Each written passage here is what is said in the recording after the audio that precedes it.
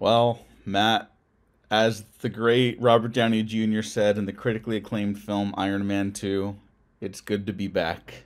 Is it?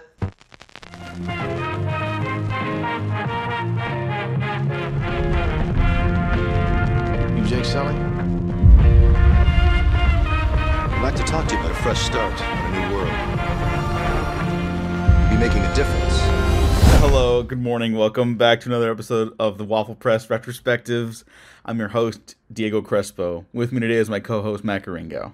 That's me, the co-host. We haven't done this in a while. We haven't uploaded in a while. We took a break, but we're We back. Need to take we're November off because November every 2 years seems to be a little chaotic for whatever reason. I don't know what it is, but it tends to be the month when I'm going through it the most. It's okay. It would have been incredibly difficult for me to even find time to record anyway. So this all worked out.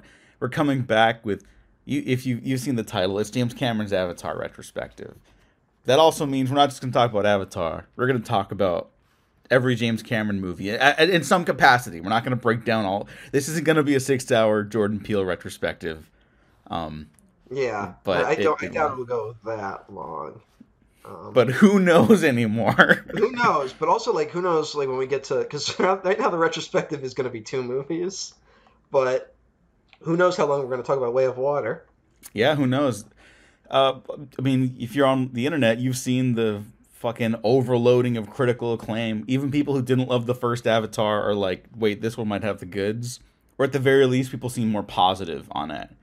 I think the most negative stuff I've seen is people who are like, yeah, it's better than the first one, but I still don't care about Pandora. Well, and also, I will give it some more credit.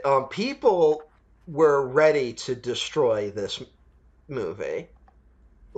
Say what everyone will, critics being objective. This was a movie that people would have relished tearing down had they found a reason to. Yeah. You know? Mm-hmm.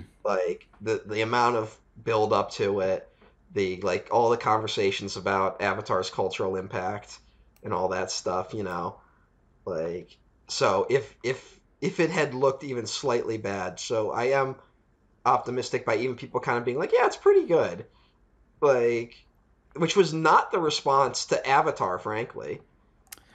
Which felt a lot more diverse, I guess, in terms of reception. I would agree with that, at least from my memory, and we're going to talk about the internet longevity of the discussion of whether or not people remember Avatar. Why? I think I know why that even became a prevalent talking point, whether or not you agree with it, right? It's because there's only one fucking movie in the franchise. And normal people who went to go see this movie had lives to live and didn't argue about it on the internet for 15 years or whatever. Yeah. That's it. That's the answer. It's also a movie that,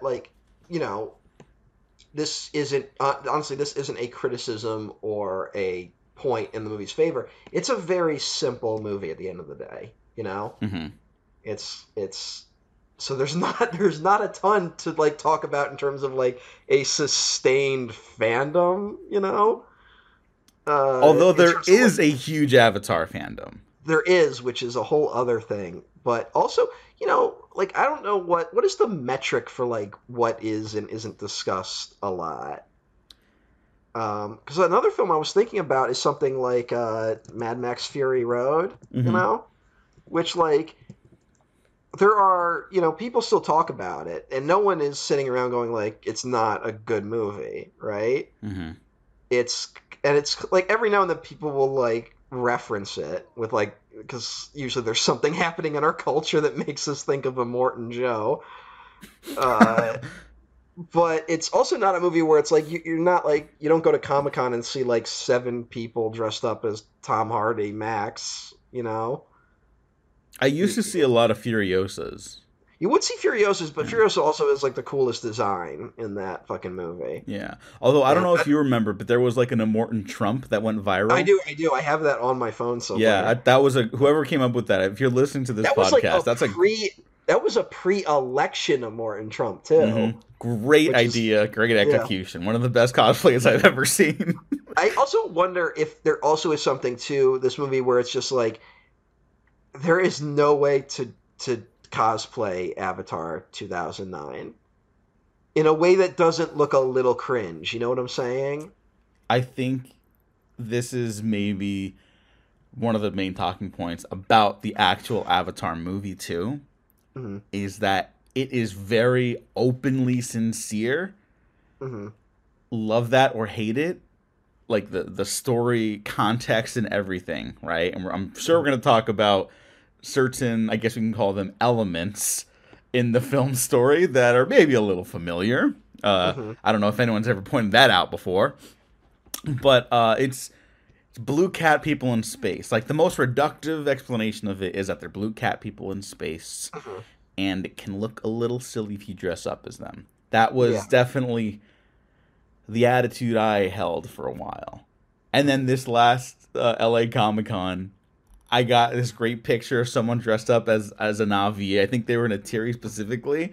And I was like, oh shit, Avatar is going to make $3 billion. No. I don't know why, but that was just like, that went into my brain. I'm not saying people can't do it, but there is something to it that just, it's always a little, like, it doesn't invoke the movie as much. You know what I'm saying? I do, and I think this is also like one of the reasons why I've had discussions with people and friends I greatly respect will clash over differing movie opinions and art opinions, because that's what you do when you discuss culture. You have healthy disagreements, right? It's fine. And a lot of people who haven't been looking forward to the Avatar sequels would say stuff like, I'm just not invested in that world. And I would always start like questioning like what that even like means at this point, because, you know, it is only one movie. Like, I think our idea of like blockbuster franchise filmmaking. Well, blockbuster franchise is now franchise filmmaking. I guess that's even another point to it, right? Because blockbuster movies didn't always mean sequels. Generally speaking, the more cynical aspect side of like that industry would lean into sequel talk like immediately, right? That is the case. But blockbuster didn't always mean sequel. Independence Day didn't mean sequels immediately. Nor did its sequel mean sequels. Because people, they forgot that they did one, apparently. Yeah, it's kind of wild. That is another weird one where, like, people will still kind of go to the mat for Independence Day, right? Mm. Like, but there's no one even wants to acknowledge that there is a sequel. Like, that is strange. Yeah. I'm there for the White House Down renaissance, though. Sure. I like that one a lot. Independence Day is not a good movie, though. Oh, how dare you. You call yourself an American? You want to know why? Because it's 2.5 fucking hours long. It is a little long. It is a little long. I'll give it that. A little is an understatement. But... I feel like we're beating around the bush here. Hey, when did you see... Well, alright. Because we got to talk about, like, Avatar is so weird because this is a 10 years in production movie, right? Like, even longer. Yeah, well, I mean, like, look, yes, there's that, but, like, we're talking about mainly the gap between Titanic and Avatar, right? Yes. Like, and this is some. I don't want to get into like James Cameron's like actual like what he was doing trying to make this movie yet, right? Okay. I just want to talk about like us as like outsiders looking in. Like, I want to get our angle first. Okay. And we're close to age, and it's weird to think about James Cameron's run as a director is kind of done by the time we are of the age where we have formative movie opinions. Mm-hmm. Which is odd to think about. That, you know, Titanic's 97. I was aware of Titanic's... I have memories of Titanic being a movie that was in theaters, you know? Yeah. Obviously didn't see it. I was too young. Saw it a lot on VHS. But, like, I knew who James Cameron was. I knew Terminator, True Lies, Aliens, The Abyss. Like, I knew all that shit by the time we get around to Avatar. They were in, like, regular rotation in my home. And early internet days, you would go to Cameron's IMDb, which was, like, my main source back in the day. I didn't go on to, like, a ton of movie gossip website. Like I was not like an Ain't It Cool News guy back in the day, you know. Hmm. And on his IMDb, there was only two movies listed as in production, and they were Battle Angel Alita and Avatar. And that was it for like a long time. Do you have memory of that era? I absolutely do, because Terminator and Terminator 2. My dad, I think I've talked about it before. My dad, when he would have me on weekends, we would barbecue and rent movies from a local rental store, right?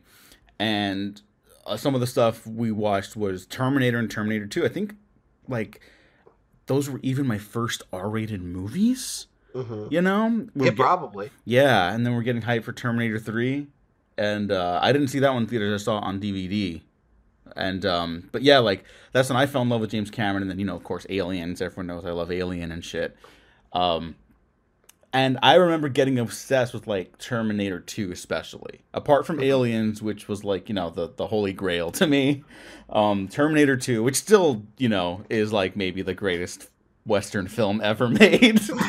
Like holy fuck. And I was like, what the fuck? Like, why isn't this guy doing like the Terminator movies afterwards? Like that was a big question I had. And like even until I'm almost to my shame, like very recently, in the last decade, I was like, why doesn't he just make more Terminators if they're gonna still make them? And like as I get older, I'm like, you just want to do other shit in life. That's totally fine and acceptable, especially if you clearly have as many ideas as James Cameron has, right? Yeah. And I just remember I remember the Battle Angel Alita thing. And I was like, what the fuck is that? And now it's one of my favorite movies. He didn't even direct it. Shout out to Robert Rodriguez. But yeah, he was sort of like almost like a legend in a way. Yeah, it's weird to think about how he was kind of still an ever-present guy despite not releasing any movies. Yeah, and you know what 2000s, else? basically. Like, only at the tail end of the 2000s does he release a movie. Yeah, and I was going to bring this up later, but like Titanic got a lot of play on both sides of my family. Yeah. And it's a more feminine film from a traditionally like at least recognized as a masculine filmmaker. James Cameron sort of had a broy air to him, I would argue, even until nowadays a little bit. I don't know if I completely align with that read in his work, which I will also touch on later. But I remember Titanic, like hearing about it when I was younger, before I saw it, because my families would watch it a lot, and just not like really being interested in watching it. And then the first time I watched it, I was completely swept away. Like I did not realize that's a fucking 3-hour movie until I was like a teenager. Yeah. Like that was kind of wild to recognize. I knew it was a long movie because it was one of the 2 VHS boxes. That's right. Yeah. Like, it had that, and then even the DVD that we had back in the day was one of the early DVDs we had. It still had an option in the menu to be like, "Do you want to skip to the part where the boat sinks?" Like, so it like still had that split down the middle, despite being on a DVD. But yeah, it was one of those where, so like those. Like, even now in my brain, when I see the 2 movie packs, I'm like, that screams epic, right? Like, any movie that came in that, it's like Lawrence of Arabia, The Godfather, fucking anything. It's like, yes, those are the epic movies. Yeah. And if anything, he is a truly, like, epic filmmaker. Like, no one makes movies the size of James Cameron. Yeah, and, like, is someone who's, like, he's... I don't want to like get too much onto like the fucking praising James Cameron thing because like there's a lot of people work on movies, right? Yeah, of course. And also like he's a notorious asshole, but yeah. And to his credit, many of his collaborators have said, yeah, he's calmed down like a lot as he's gotten older. You would hope so. And that does not absolve him of stuff. There's horror stories about working with him. Like people would have their cell phones nailed to the wall. From I think Avatar, right? Yeah, Avatar was the one where he was doing like Jesus Christ, dude. But we also have seen Kate Winslet go from someone who would be like, "I will never work with James Cameron again," to she's in Way of Water. Mm-hmm. At the very least, Way of Water, if not several of the sequels. Yes. I don't know. I honestly, here's something we can't really talk about. I have not read a single thing about what the Way of Water is about. I just And know the trailers and I've seen the trailer because it is playing before every movie. Yeah. And I know, and then there was that press release where it was like, meet Kiri, played by Sigourney Weaver, their daughter. And everyone was like, what? Yeah. I believe the person who broke that scoop was buddy of the show, Liam O'Donnell from the Action for Everyone podcast, because he started as a VFX guy, and there was this huge VFX demonstration, like CinemaCon for VFX artists, basically, right? And so he got to watch Cameron, like, over video give, like, a detailed speech about what the VFX world can expect from Way of Water. And when he relayed that information on the podcast first, I was like, what? What do you mean? Like, he cast her as their teenage daughter. What is that? Fucking... But I just want to talk a little bit more about James Cameron before we get into that. And you and I will not have seen Way of Water when we release this episode. This episode's coming out on the release day for Way of Water. Yeah, it's like slowly getting released. I think it does not come out around me, though, till Thursday. And then even then, I will not be seeing it until next week. Okay, yeah. I'm releasing this Thursday, the Thursday morning of Way of Water's release. We'll see how we feel about that movie. But I also just wanted to say that, like, yeah, he's had a reputation for calming down in recent years, thankfully. Also worth noting, as my buddy Josh Lewis wrote on his great Letterboxd review of True Lies, I was just talking about how I maybe disagree with the sentiment that James Cameron is like a bro-y filmmaker. True Lies is the most bro-y movie ever made. True Lies is his Temple of Doom. And I mentioned the Josh Lewis review of it because he said it's a movie that is very clearly written by someone who's been divorced 4 times. Yes. Which is absolutely the case. No, that is part of what as an adult that is a joy about revisiting James Cameron movies you can tell which movies were written while he was going through a divorce and which movies were written while he was getting married again. Like, you could just tell, like, which is wild to think about. And the weird thing that I don't know if people talk about too much is that the woman James Cameron has married is the woman from Titanic. Do you remember this? No.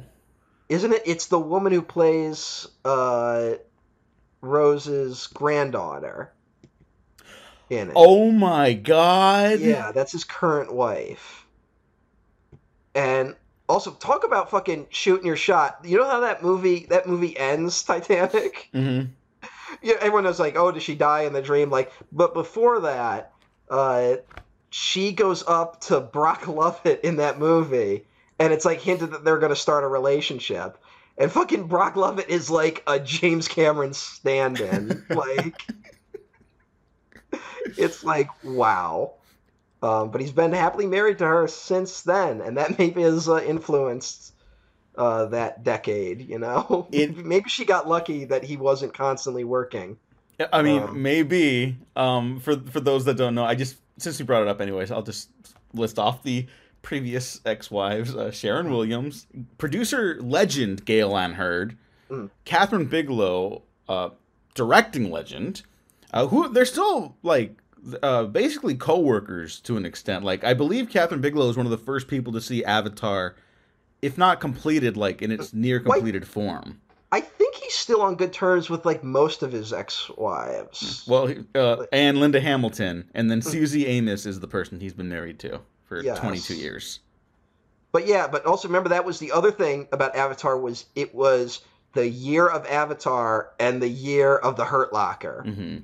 And that was the big story at the time. It was, and I've gone back looking. I've been obsessed with James Cameron interviews, whether or not I love or hate Way of Water, right? Like, I like hearing the guy talk because he's such a fucking big-brained, like, just fucking machismo. Like, I find him fascinating, regardless, right? His technique, his storytelling, the actual tech behind it, like, I find it just utterly that was the point enrapturing. I was trying to make initially, where I was saying, like, I didn't want to praise him too much, but he is a guy who, like, not only can he kind of, like, see where things are going, he can make it happen and then drag everyone along with him. Mm-hmm. which he has done like 4 times in his career. Yeah, and he's also I brought up the older interviews because like during the Catherine Bigelow versus James Cameron like Oscars contention, that was not between them. That was definitely like headline tableau stuff. Like they were very supportive of each other openly in public. Maybe behind closed doors they're like, I'll fucking destroy you. Who knows,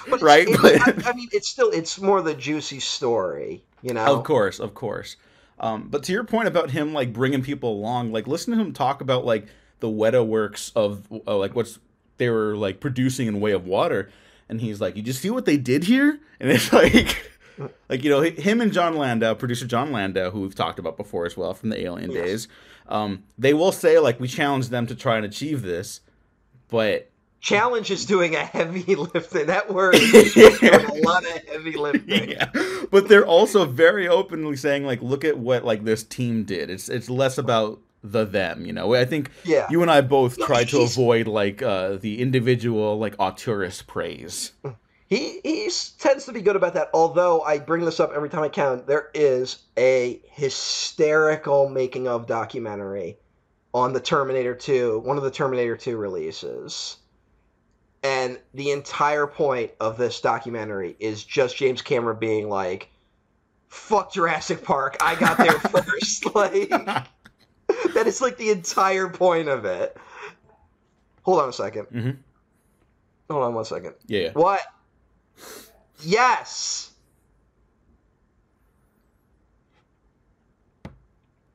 Good Lord. If I can tell people like 7 times, yes, I fed the cats. No one listens to me. Anyway, yeah. Fucking. I was making a point. And I got interrupted. James Cameron, Terminator 2. James Cameron, Terminator 2, because like he wanted he was. They were so obsessed with the like. It was like people didn't understand like how to make the like they like the Liquid Terminator. He's basically like patting himself on the back, being like the Liquid Terminator was too much for people to understand. Like it was like people saw the CGI, but they couldn't see how to use it. And then Jurassic Park comes along, and people are like, "Oh, we can make dinosaurs with it." Like it's just him trying to be like, "Fuck Jurassic Park," which I just find that so funny.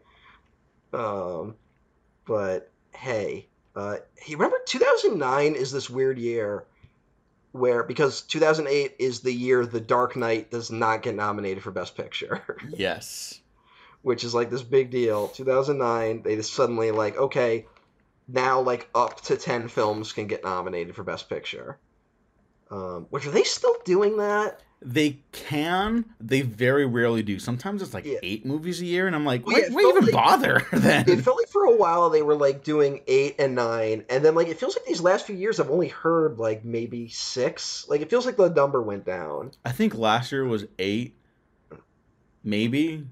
But also, I don't even remember what won Best Picture last year. Coda. I remember because that's one of the ones where I was like, really? That after last year? That last year had like some incredible films. That's the one, but whatever.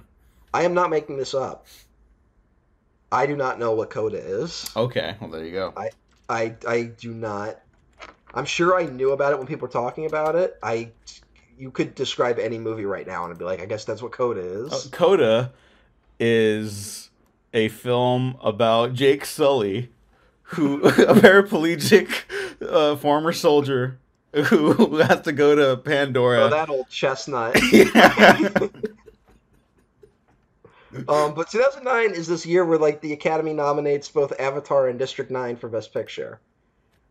And it's this weird year of like genre films are kind of legitimized, you know? Mm-hmm. And I have brought this up before on the show, but there was a big push that year to get Star Trek 09 nominated for Best Picture. I don't know if people remember this, but there was a big push. I don't really remember that.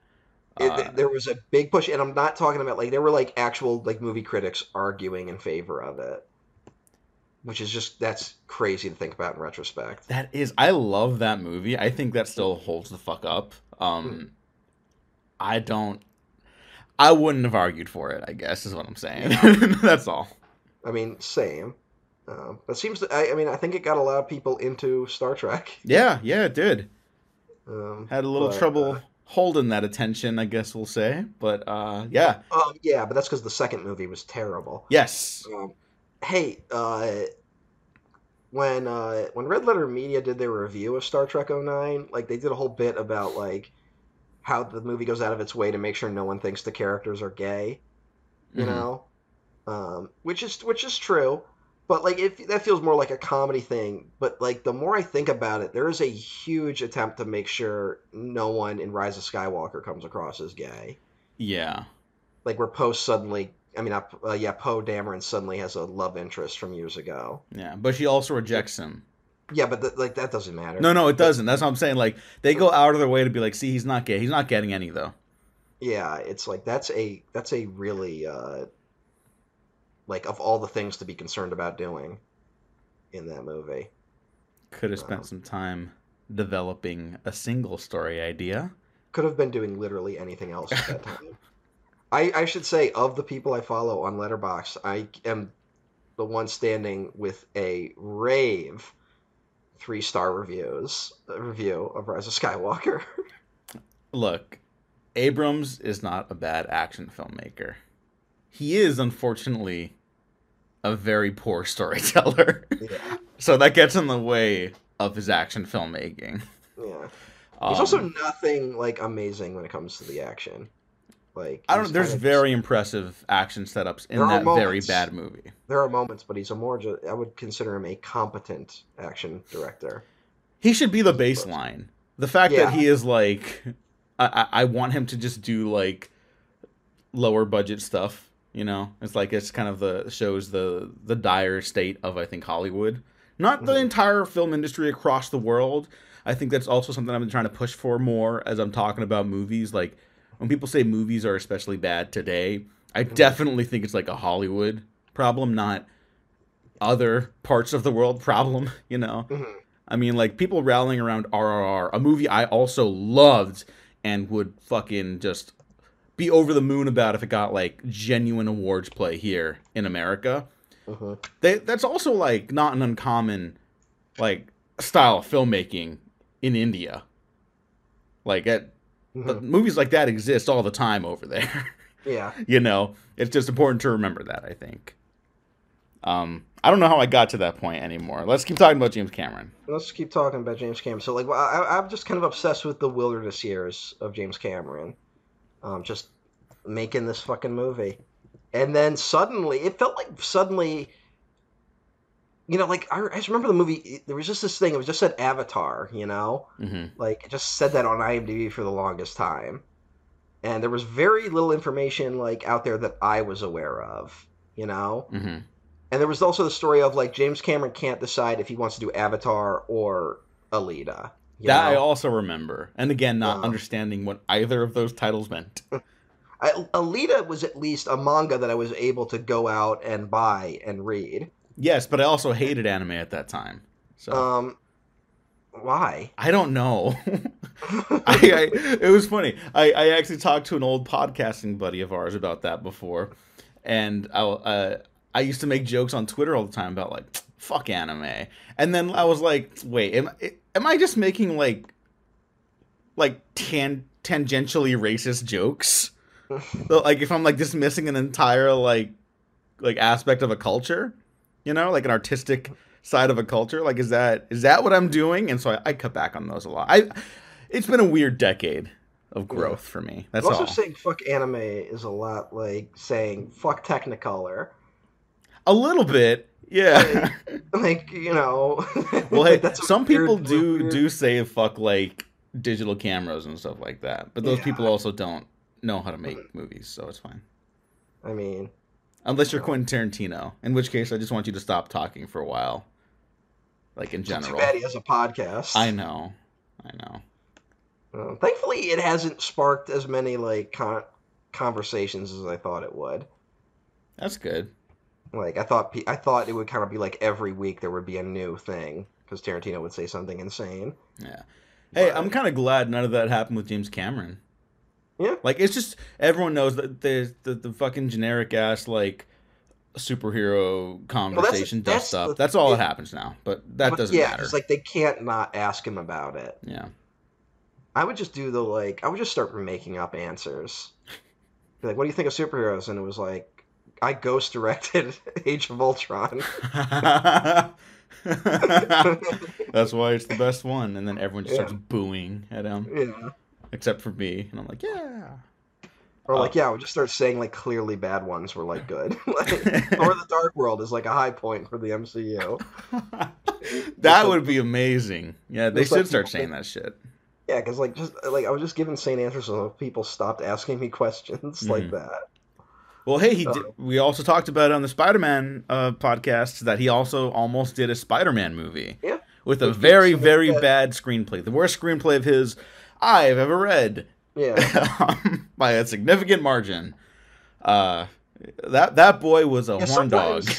Sometimes there are those like greatest movies never made, and then you like read the scripts and you're like, there was a reason why this movie wasn't made. Although Arnold Schwarzenegger Dr. Octopus is kind of an incredible image. It's interesting, but I mean, we got Mr. Freeze. What a great journey through Hollywood this episode has been so far. Yeah, I mean, we got to remember there's a lot happening here. Batman and Robin is the same year as Titanic. Oh, okay. Well, here's another point in the era of Titanic, Avatar. Before Titanic was released in 1995, James Cameron had a scriptment. That's a script treatment, a mix of script prose and just paragraphs of dialogue and descriptions for Avatar. And I actually have it. It's publicly available. I'll link it in the show notes because it's fascinating. We get great insights. Like, we get to meet the character of Josh Sully. Which... there's been like the Journal of the Wills notes in time with Lucas, where it's like Mace Windy. Like, welcome to Josh Sully's world. I'm just gonna read a quick little bit from the opening. Welcome to Josh Sully's world. It is a century from now, and the population of our tired planet has tripled.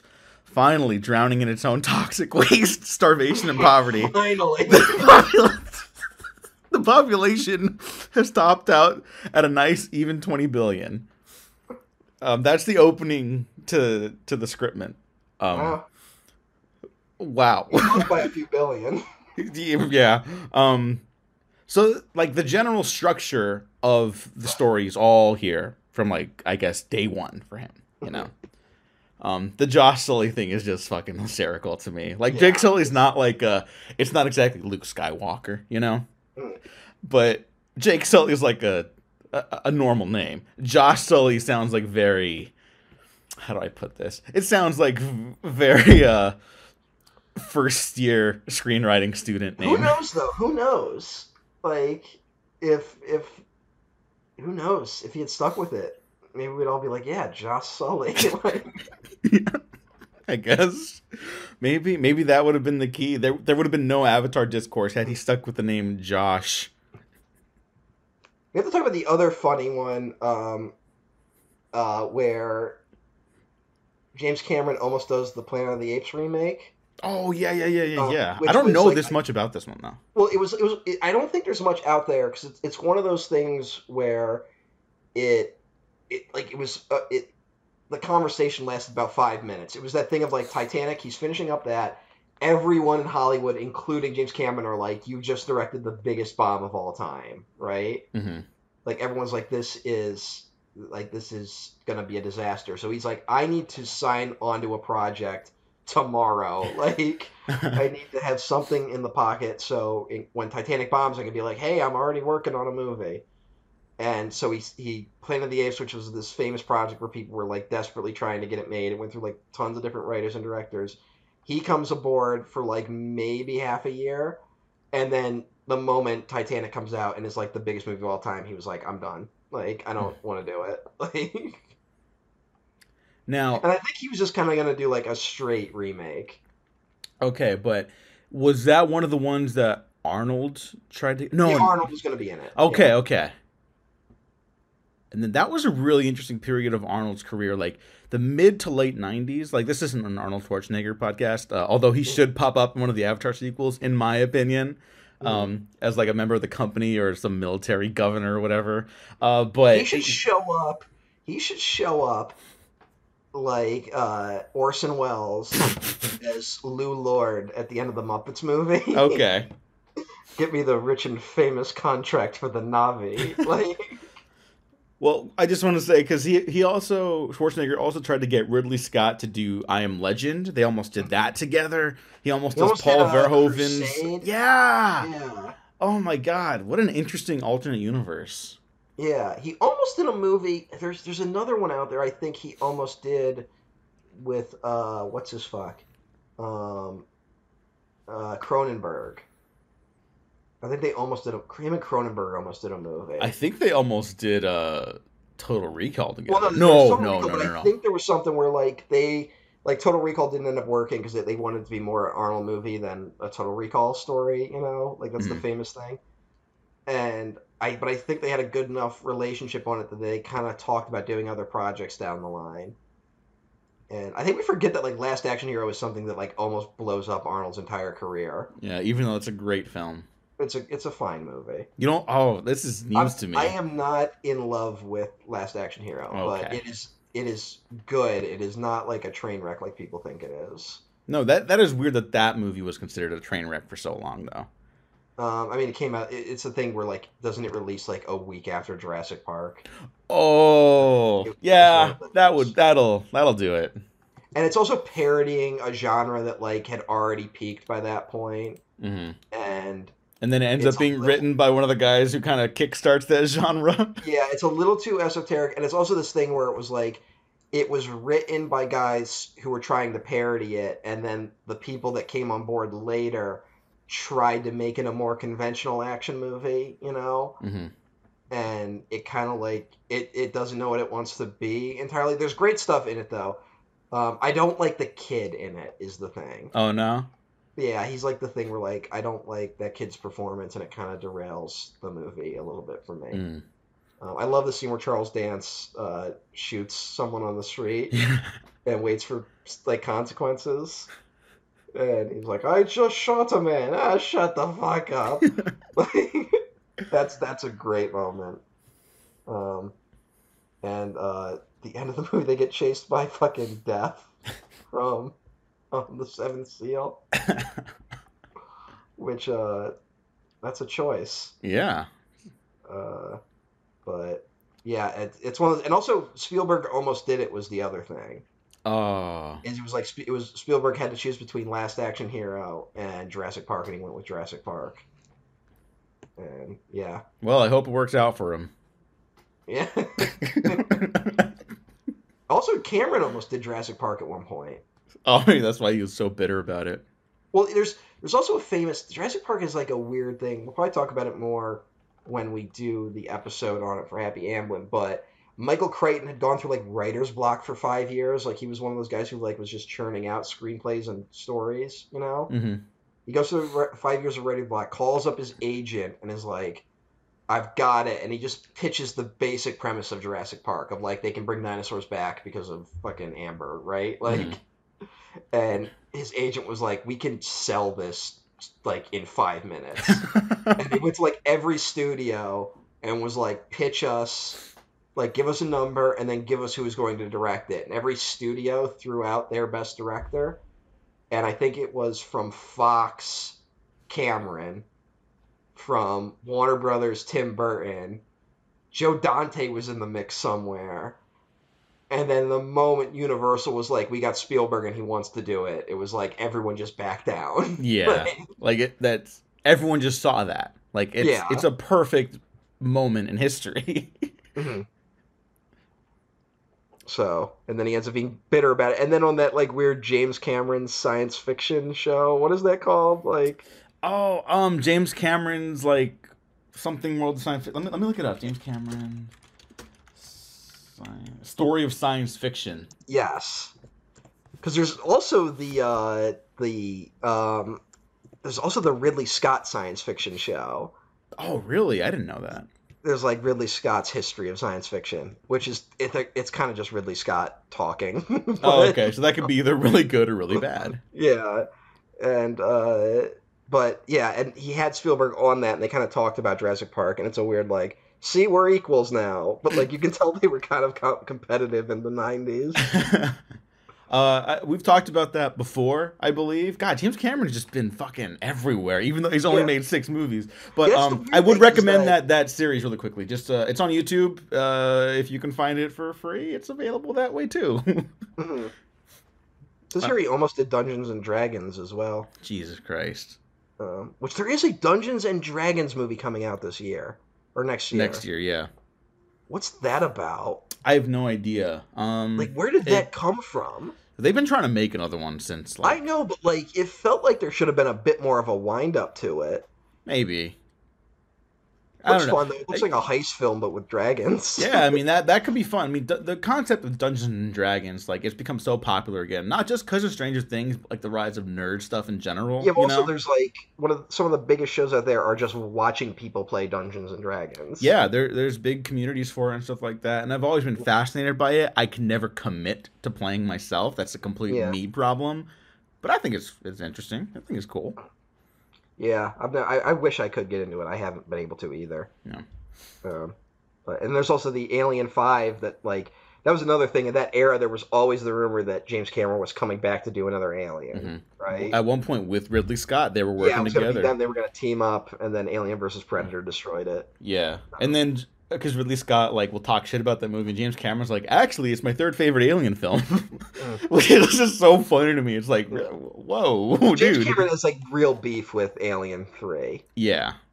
Which I kind of get. People kind of dunk on him being like, can you see that it's a masterpiece? But it is I mean, yeah, it was killing babies he birthed. Yeah, it is totally a, fuck you to his movie. I don't know about fuck you, but it definitely... fuck you. Cameron's not a nihilistic filmmaker. Yeah. And this proves that both him and Ridley have, such a great working relationship and still, respect for each other. Because when he was asked about Alien Covenant and Prometheus, he really went to bat for Ridley. And he was like, Alien Covenant's not the movie I would make. I don't believe in striking down my protagonists after they've succeeded. But it's what Ridley wants to do, and I think he did a great job of it. And I was like, that's the nicest thing he's ever said about another filmmaker that wasn't Guillermo del Toro. I could say about Alien Covenant. What a great film. Yeah. I love talking about all these great films today. Yeah. Fucking miserable piece of shit movie. But also David Fincher, we've just learned over the years that David Fincher is absolutely a fuck you director. Yeah. So, Alien 3 is definitely a fuck you. Mm-hmm. It just is. Yeah, that's true. That's true. He probably saw that, happy ending, and David Fincher's like, this isn't fucking Alien. I'll show you fucking Alien. He was one of those guys. Yeah. He was. Hey, James Cameron created a show called Dark Angel, which I've never seen. I have not. Do you know what that show is about, though? No idea. It came about after Titanic because James Cameron could not get the tech right for Avatar or Battle Angel Alita, which is, now at this point is going to be Alita Battle Angel for the foreseeable future. And so the themes and ideas of his Alita Battle Angel script, he transposed them into a television series called Dark Angel. Okay. Yeah. I guess I should watch it then. I haven't seen it. I can't vouch for it, but it's got a cult reputation. I think it's Jessica Alba's first big role, starring role ever. Jessica Alba is now a mogul. Yeah. Where did that go? How did that happen? This is not pro or anti. I just I didn't see that coming, I guess. Yeah. I hope she's not one of those wellness lunatics, though. Yeah, me too. 'Cause I actually think she's a good actress. Yeah, she was all right. She got shit for her performance, but the movies were just bad. It wasn't really her. Yeah, she's been in bad movies, but fucking, we're about to talk about Sam Worthington. I mean, whatever. I don't care. Remember, there was that 5-year period where they tried to make Sam Worthington happen. Yeah, and then Sabotage came out, and then you and I were like, "Fuck yeah!" and everyone else is like, "We're done. We're done here." I forgot we've covered it. So we've covered so much around Avatar without ever really getting to it. So if you want to know the true gestating legacy of Avatar, it's that Hollywood basically doesn't exist without it at this point. Yeah. So I guess let's just talk about the lead up to the movie's release a little bit. Yeah. Do you remember the trailers and stuff like that? Well, I remember first. I just remember that at some point it was finally okay, he's doing Avatar, right? Mm-hmm. Like at some point, like it was like that. And then description of what the movie was came out, and I was like, I don't know what these words mean. I don't even remember what it really was. I just remember not like I was like I can't really wrap my head around this. Um, then that trailer dropped, and I was like, this just raises further questions. I remember that trailer, and I remember being confused about what I was looking at. And I remember that was kind of the general response at the time. All right, at least in like nerd circles, you know what I'm saying? Yeah, yeah, yeah. Like, it felt like people were like, James Cameron's back, James Cameron's back, James Cameron. What is this? Like, and I only really remember in that trailer was they had a lot of shots of the spaceship, right? Mm-hmm. There's the shot of the Avatar in the chamber, right? Yes, Like, floating and shit. Yeah, and I just remember being like, "What?" And then what else happened? I remember the floating mountains, and I remember you kind of see Zoe Saldana's face through like that, like one shot of her that's like looking through the bushes or whatever the fuck. I remember that, and then I just remember saying Avatar, and then being like, "That's not the last Airbender." Yeah, we've talked about that before too. This is how fucking prevalent Avatar has been, not just in culture but our society and our like a very existence at this point. There are so many different other reference points we can have about this one movie. But yeah, I remember being like, is that why the movie is just going to be called The Last Airbender? You know, like, because I remember they had announced that before Avatar came out too. Yeah, and I was like, that's strange, huh? They're doing it wrong. I wonder how much that has played into like the perception that Avatar hasn't left an impact, because when you say Avatar, most people think of like a lot more vocal people online think of the show. Yeah. Like, people our generation, when you go Avatar, they think Last Airbender. Mm-hmm. Like, and there hasn't really been a push to be like calling it The Last Airbender as opposed to Avatar. So I guess we'll have to reckon with that now that Avatar is back. But yeah. Yeah, it was. The trailer. I just remember the trailer kind of being a little more dumbfounding than anything else. And I will say, 2009 is probably peak. I've always had trash opinions. I continue to have trash opinions on movies, but the disparity between how good I think my opinions are and how bad they actually are is probably the greatest in the year 2009. I would easily, I can co-sign that, I guess I'll say. I can easily co-sign that for myself as well. Because I was also, I guess we could say, not a fan of the trailer. I remember, like, this is post-Dark Knight hype. This is fucking on top of the world as a comic book nerd. I'm just getting into The Walking Dead. Like the comic. This is how fucking much of a nerd I was. I was reading the comic years before the show came out. You know, and I was like, this will make a great show. And I was like kind of right for like a year. And then the Avatar trailers came out, and I was like, from the director of Titanic and Terminator 2 and Aliens? Like, what is this shit? This doesn't look like as serious as The Dark Knight. You know, like, I wasn't thinking those exact words, but that's basically what my mind was operating on. Very embarrassing in hindsight. That's like that was my barometer of like cinema. I was like, The Dark Knight, and it's like calm down, Diego.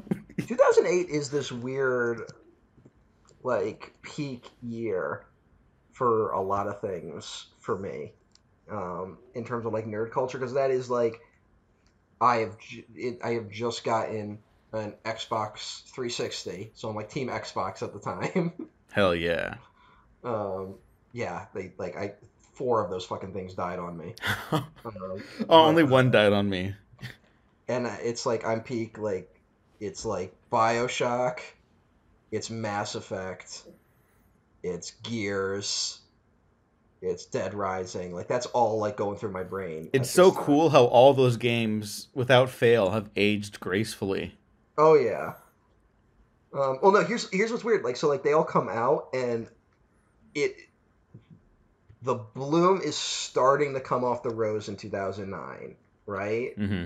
Like that is when a lot of the sequels to games that I bought for the Xbox come out, and it's like baffling decisions because like suddenly they all want to be like either Gears of War or Halo, right? Like that is Yeah. suddenly the pivot every game franchise makes. And so 2008 is like peak cynicism years for me in a lot of ways. I mean 2009 peak cynicism years in a lot of ways. Um, so yeah, what else came out in 2009? Well, 2008, this also goes back to our Speed Racer retrospective, Speed Racer. which I was very open about not liking at the time Mm-hmm. and not really getting into its very, very open-hearted sincerity and willing cartoon territory. Avatar is less cartoony, but it is also very sincere. Like, Yes. achingly sincere. Okay, 2008 is also Kingdom of the Crystal Skull. Oh, yep. I forget that is one of the movies from that year. To be continued on that one as well. Yes. How about that new trailer? I don't know if I'm in the right area to say what I think about that trailer. Yeah. Toby Jones is in it. I'm real excited. He yells indie. It's kind of that was a moment of joy. Let's just say. Here, I'll just fucking say it. I think it's a good trailer. Why the fuck would they show the face if it's not finished with the CGI? It's stupid. And they shouldn't do that with movie trailers anymore. Thank you. I didn't care about any of that. I Okay. cared more about the fact that it looked fucking bad. Okay. Well, I think it looks good, and I just hate that we're in this culture where it's like, oh, they're gonna clean that shit up for the movie, and it's like, well, if it's not ready, don't show it. That's it. I honestly don't mind that. I do. It's stupid and I it's really upsetting. don't. Also, if it's I was a like- director and someone did that without my consent, I'd be very upset. I'd be like, hey, we're not done, asshole. Sorry. bigger It's a thing is pet we should peeve of just- mine, I guess. we should just end all marketing and advertising. Hey, considering the pre-sale tickets for Avatar: Way of Water, maybe you're right, because this movie, while it does have a strong marketing behind it, I've not been bombarded with Avatar shit. Yeah, I mean, I see it before I go to a lot of movies, but that's mainly because the one theater near my house, it only seems to get Marvel movies, and so of course Disney is going to put a trailer for it in front of everything. Yeah. So maybe that's part of it. But yeah, it is weird that people are kind of like, that like all the fans are back. Well, because like it struck a chord. Mhm. Regardless of what we're about to say, Avatar struck a chord with basically the world. Yeah, it's Not we people. The world. Yeah, we will get into that. The way you said the world kind of sounded like when Norm Macdonald said the world. When he's like, who did Germany decide to go to war with? The world. Norm could have been a Navi. Oh, that would have been great. Now, you know what? Just be Norm and be like, hey. You ever see that scene with him and the animal? No. Where he's like, there's an angry mob gonna hunt the animal, right? Mm-hmm. And suddenly Norm's just there as part of the angry mob. And he's like, hey, should we light our torches? And it's like, no, wait till it gets dark. He's like, all right. Hey, what if we've already lit our torch? And then it's just like, just carrying it. He's like, all right. He's like, hey, what if we get separated from the mob? Shouldn't we have a place to meet up so we can be a big mob again? And the guy's like, stick with the mob. He's like, stick with the mob. Yeah. Like, hey, one more thing. Doesn't this guy deserve a fair trial? Hey. Should we burn down Home Tree yet? No. We haven't integrated with the Navi society yet. Okay. Well, hey, what if the Navi are still in the Home Tree when we start burning it down? Use the smoke grenades, chase them out. Use smoke grenades, got it. Hey, what if the smoke grenades don't work? He's like, open fire, it should scatter them. All right, open fire, scatter them. He's like, hey, isn't this tree their home? It would kind of be perfect. He could have been one of Sigourney's assistants. Yeah, kinda. It would have been a choice. Hey, Jake Sully, what happened to your legs? Yeah. Oh boy. I think one of the basic requirements of being an avatar is having legs. Sorry, that's a Norm joke about Oscar Pistorius. Well, Whew.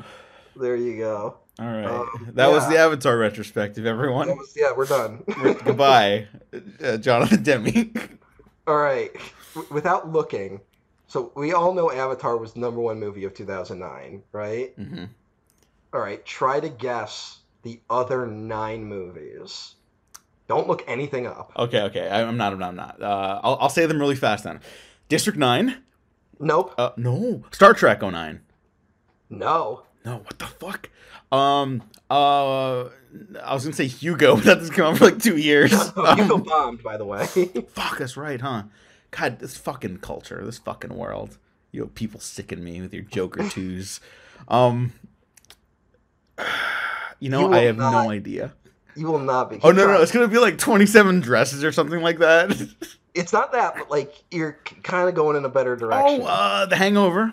Yes. Okay. That's number 10. Transformers 2. Now I'm remembering. Yes. I'm having to, like Jake entering his Navi form. I'm having to go into my own mind, into cringe 2009 Diego's mind. 4. That's 4. So there's 2 movies between Avatar and Transformers. Try to guess those 2.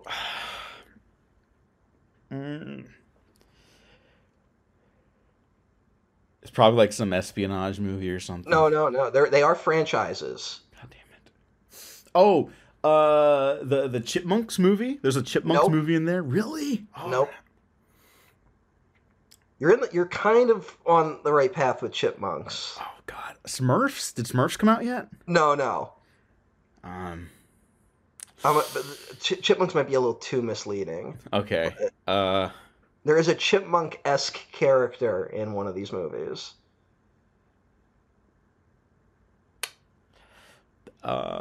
Is it like a Disney movie? No, it's actually a Fox film. So Fox had 2 of the top 3. Fuck. The other is a Warner Brothers movie.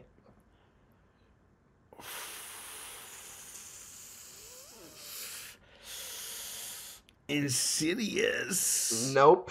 When does Insidious come out? I don't know, actually. That might be 2009. That's around there. Yeah. That's around there. Yeah, I got nothing. Okay. On this now. I'm going to go down the list. Okay. Avatar #1. Mm-hmm. Number 2, Harry Potter and the Half-Blood Prince. Oh, fuck! So obvious. And also, I gotta say, like, I know that the gross on Avatar is partly re-releases, right?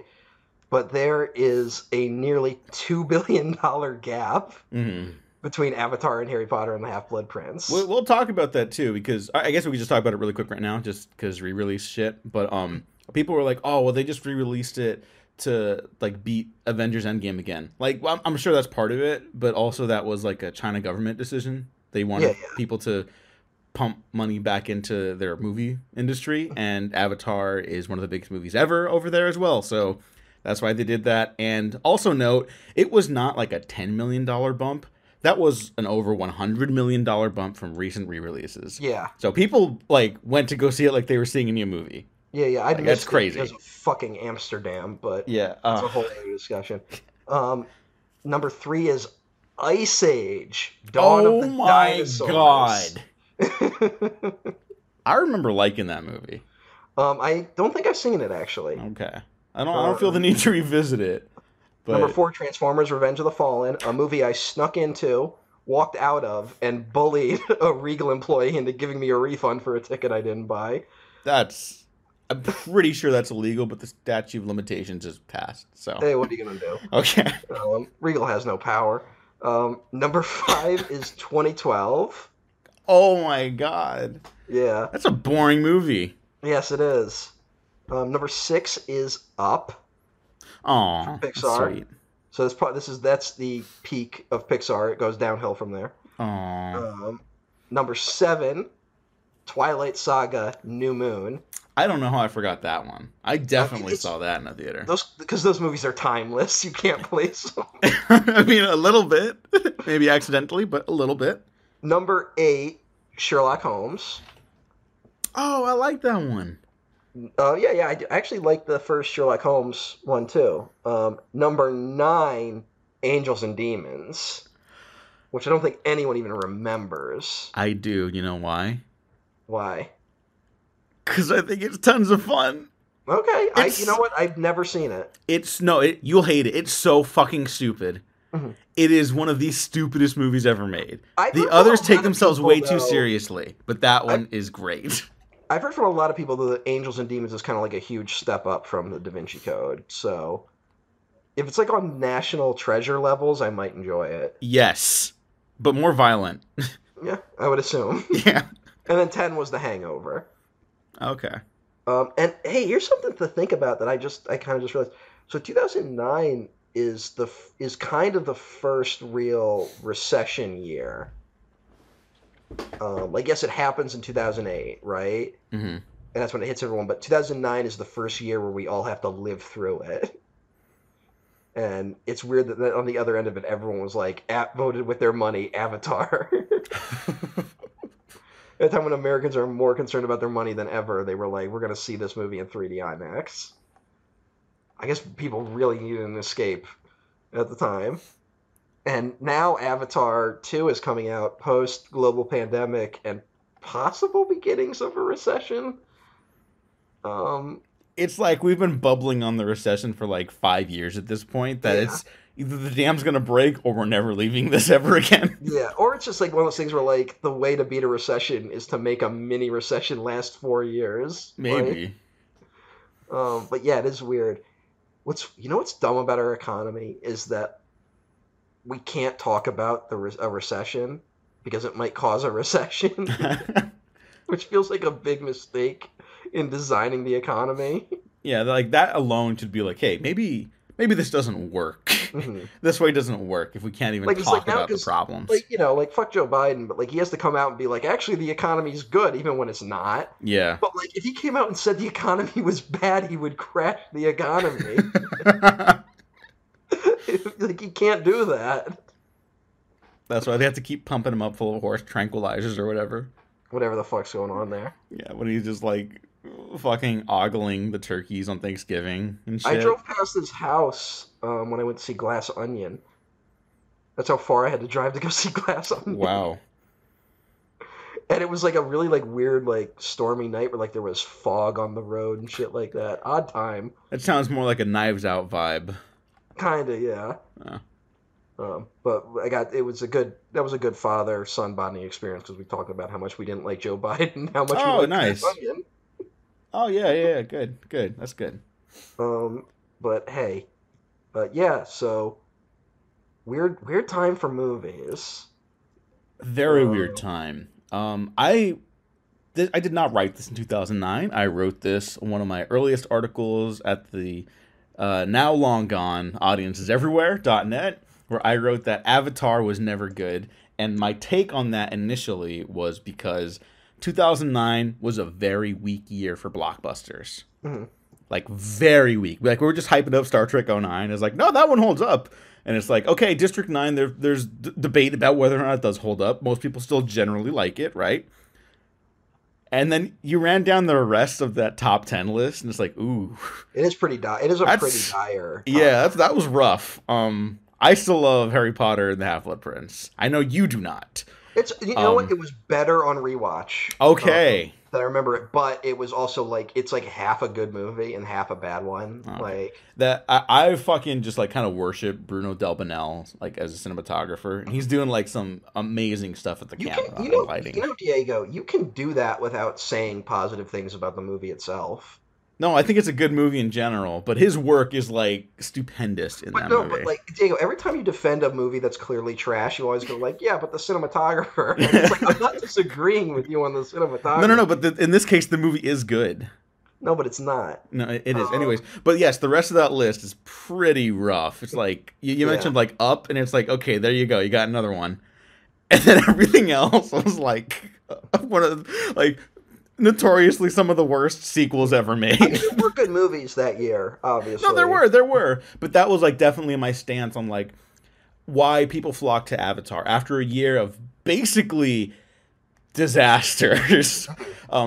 Avatar's simplicity like really welcomed people into like the escapism side of cinema. And I argued that like, you know, a story needs substance. Like, style isn't substance. That was my big talking point. And now, almost 10 years on, I'm like, what the fuck was I talking about? Style, of course, can be substance.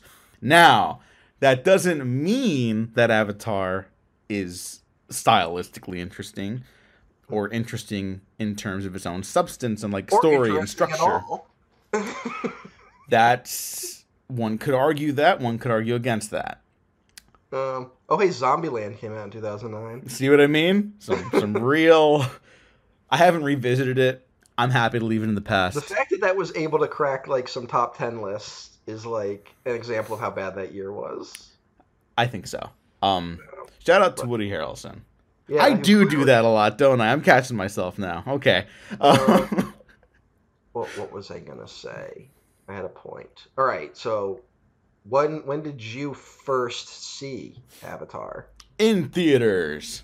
Obviously. 3D. Everyone saw it in theaters. Not IMAX. Oh, here's another thing I wanted to mention. Everyone in my classes were, like, ecstatic about it. Everyone I talked to movies about with, anyways, was ecstatic and excited. Mm-hmm. And then the opening weekend came out. They all loved it. And I was like, yeah, the 3D was cool. That was it. I did not like it at first. Yes. I was not engaged with it. No. I was definitely the Dances with Smurfs fucking smug bullshit. Yeah. So, 2009 for me is a very weird year.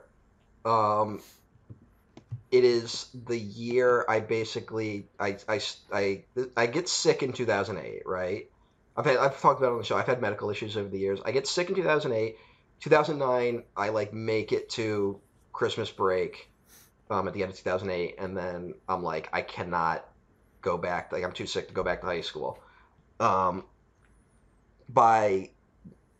try going back to high school in 2009 at the start of the next year, and then that one I make it, like, maybe a month, and then it becomes apparent I'm too sick again. So, like, that's a cloud hovering over me at this time, right? So, like, I am not hyped about anything in 2009, frankly. I didn't have the energy for it. And I wasn't at all hyped for Avatar, which was weird, considering, like, how much I'd been paying attention to it up to that point. I see Avatar under the worst circumstances possible, which is there is no IMAX screen in my town, right? That's actually not true. We do have an IMAX screen, but it was at, like, the at a children's museum, right?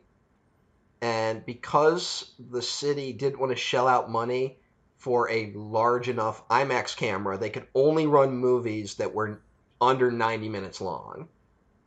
So we never got any movies in IMAX at an actual IMAX screen. Like, I'm not talking about, like, the fake ones you go to see where it's just, like, a big screen. I'm talking about, like, the actual curved IMAX screen. It was great for watching nature documentaries, but did not get to see Avatar on that. It wasn't 3D. I get to see it. I think it might be the first 3D movie I go that's part of the new wave of 3D. There had been a few before this, right? Like, Beowulf was released in 3D. Yeah, there was stuff, you could always see them, like, trying it out. Like, this is definitely the business side of the industry trying to, like, get more money from, like, the consumer pocket. And then James Cameron was like, what if I could put people in the movie? And you're like, okay, James. And then the world comes out of the movie being like, I felt like I was in the movie. Yeah. So. But, like, it was like, I knew it was back, but I hadn't really experienced it, so, like, there's that. There's a whole, like, there's also kind of, like, a weird metagame with 3D. At least there used to be. I have not seen a 3D movie in, like, 5 years. Way of Water will be the first 3D movie I've seen. I think this is the first 3D movie I will have seen since the original 2012 Avengers. Jesus. All right. Yeah. So, like, it's just been a while. I know when the new Star Wars came out, I think I saw the first two of those in 3D, because that was kind of the only way to see them initially on, like, a big enough screen. But yeah, so, like, it's been a little while, and And if you sit in the wrong place in a theater, that the 3D doesn't really work sometimes. At least it did then on like a regular Regal in the middle of fucking nowhere, central New York screen, right? Mm-hmm. I can't speak for every theater. I had just had my first major surgery the week before this movie comes out, and the fallout of that could fill a whole book in terms of how much of a nightmare that was. And I am on a fuck ton of painkillers when I go to see this. When I'm in the hospital recovering from surgery, my dad bought me an Avatar t-shirt, which I did not ask for. And it had a Navi on it, and the Navi eyes glowed in the dark. Oh, hey. There you go. That's cool. I don't know where that shirt is now, but yeah, I was about to say, do you still have that? Like, I put a bunch of shirts of mine in a box and then packed them away, but I don't know where they are anymore. So. Do you remember that Avatar bootleg shirt that made the rounds? It was like a fucking iconic meme. It was like Star Wars, and then it had like the Avatar people with with like Iron Man. Oh no! I just found it. It says the Avengers, and it's like Jake Sully as a Na'vi, Batman, and Spider-Man. That's pretty funny. I would get that shirt now, just because people understand me. Hopefully. And you know what? And much like I'm about to do with Way of Water, I saw the first Avatar in like week 2, right? Mm-hmm. And so like I've already the hype is kind of like it's already gone off like a rocket. That people are like, you're not gonna fucking believe this shit. And so like I have that primed going into the movie. I did not hate the movie, but I also did not enjoy it, and I mostly kind of didn't understand it. And was like, I don't know what the big deal is. Did not even bother to attempt to re-see it in theaters, despite the fact that it like stayed in theaters forever and people didn't shut up about it for at least 6 months. Yeah, I think it has the longest legs of like any movie in human history, right? Yeah, Titanic probably still has a beat. Oh, maybe, yeah. Because that movie like stayed in theaters for like 2 years. yeah, fucking James Cameron. How does he do that? I don't know. I think I know how, but we'll get there. So you and I didn't like it upon initial viewing. I don't think I went up opening weekend, by the way. I'm pretty sure I went week 2 or 3, but I also my dad too, who responded really positively to it, and then I had one other friend that was kind of the movie friend, and they really liked it, and they were all upset it didn't win Best Picture. So there was that angle, but yeah, and then like I maybe watched it once on DVD after that. And then did not watch it again for 5 years. Okay. I saw it again on an early bootleg copy while it was still in theaters with some family. And it wasn't a great... I mean, bootleg's not like great in general. I do not... maybe I don't encourage that, I guess, in the old traditional sense. But I remember just being like, this is like boring. And it was one of those bootlegs where it's like sometimes it would kind of skip over entire scenes and sections. Oh, but way. Yeah, so everyone was like, we didn't like it. And now I'm like, obviously we didn't fucking like it, you know? And then later, I ended up watching it finally on a Blu-ray because my godparents really responded to it. And I was like, what? Like, what? Why?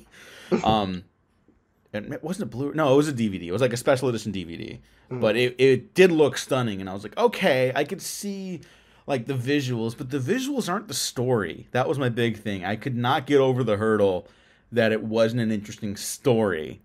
No matter how pretty it was. Because special effects, you could have the best special effects in the world, but you don't have a good story, yada, yada, yada. Right? A couple years ago, I watched it again. I'm like, you know what? It's probably James Cameron's worst movie, but it's pretty good. It's pretty fucking good movie. Then during the pandemic, after the world has ended, 2 years ago now, I revisit Avatar, and I totally get it. I am completely on board with Avatar. I think it's a great movie. I think it is maybe it's the upper half of James Cameron's filmography for me, for sure. Mm-hmm. I don't think anything will ever dethrone T2 for me. That's just like that's been in my life for so long, as like the movie. Mm-hmm. I think it is a beautiful movie about understanding each other and our connection to nature, and it's very simple, and I think that's okay because it expresses every ounce of emotion with the most visual, like the most dynamic way possible through its visuals. It makes spectacle emotion, or it makes emotion spectacle, I should say. And I've only seen it like twice in full since then. But I frankly listened to the score by the late great James Horner a lot, who is no longer with us and is no longer able to compose anything because he's dead. Like I was like, fucking worded that one better. I know that could have been worded way better, but I think his work here with this score was amazing, like just out of this world amazing. And I listened to the score quite a bit, and I'll put the movie on in the background just to have something on because it looks great, it sounds great, and I completely understand why it was the biggest movie of all time and why it remains that way. Now it's time for Matt Gringo to talk. Yeah. I got the sense of something. So, clearly you did not see me tweeting through the movie last night. I guess I fucking didn't. Anyway, yeah, so I watched it once, like 5 years after it came out. And I honestly, like, I've never hated Avatar, like, it kind of just, like, it was, like, I'm not connecting with it, and it's also too long. Like, that was kind of my take, right? Mm-hmm. I don't connect with it, it's too long. Now, as people, like, as the conversation kind of got louder and louder about, like, James Cameron's betting a lot on Avatar, like, what the fuck do you think? Like, like, that's dumb, right? Like, people are, like, really, like, coming down on the man. And I was, like, very much, like, don't bet against James Cameron, I think was the thing I've said for a while. And I was never saying it as an Avatar fan, just as, like, James Cameron, like, seems to, like, he just wins, right? Like, it's weird, but, like, I wouldn't be shocked if Way of Water is as big a hit as Avatar. And people are like, that's silly. And then, like, I kind of felt the conversation swinging more in that direction lately, right? Mm-hmm. Like, you feel more people being like, actually, James Cameron's gonna fucking win. Like suddenly everyone's on board. And we went through, like, Avatar 2 kept getting delayed, and then suddenly it goes from being 2 more movies to, like, 4 more movies. There's so much weirdness about it. James Cameron, like, coming out and saying, like, I've already shot, like, the next movie, and then, like, having to walk that statement back a little bit. Like, there's a lot, like, the time between is really strange. And always being someone who's like, I've never really liked Avatar, but, like, I am excited for the second one, Mm-hmm. Like, there was nothing in Avatar that made me go, I would never want to see a sequel to this. Then you get more and more people kind of being more vocally pro-Avatar and, like, saying that, like, saying it left no cultural impact is dumb. Like, that's been a lot more of the conversation this last year, right? Mm-hmm. Like, I've felt the shift. Then you get then when the 3D re-release happens, everyone I know goes to see it and is like, it's great. Like, everyone is suddenly like, this is a great movie, right? Yes. Like, which is how I also rewatched it this year as well, and they're correct.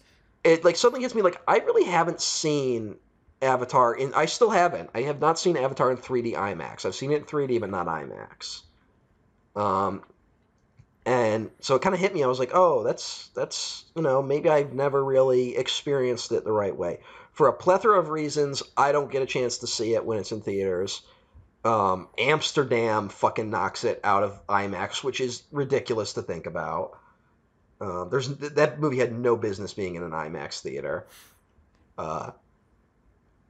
And because of that, I'm also, like, now I'm, like, a little, like, annoyed that I didn't get to see it, right? Like, So I put it off. And then it's coming around. It's the movies. next one's coming out. We have to record this episode. I'm like, I should finally find time to sit down and rewatch Avatar. And at this point, I want to stress, at this point, I am going to this movie ready to love it, you know? Yeah. I am 100%, I am open to this, like, I want the movie to fucking floor me. I want to be like, I was so wrong about this. I am more open. James Cameron's been basically doing a victory lap in every interview lately. Like, and it's been great to see. I'm like, I was never more pro Avatar than I was 5 minutes before I put the movie on. um, and I did not watch it in 3D IMAX. I watched it streaming over Disney Plus, which is like the polar opposite of 3D IMAX, right? Mm-hmm.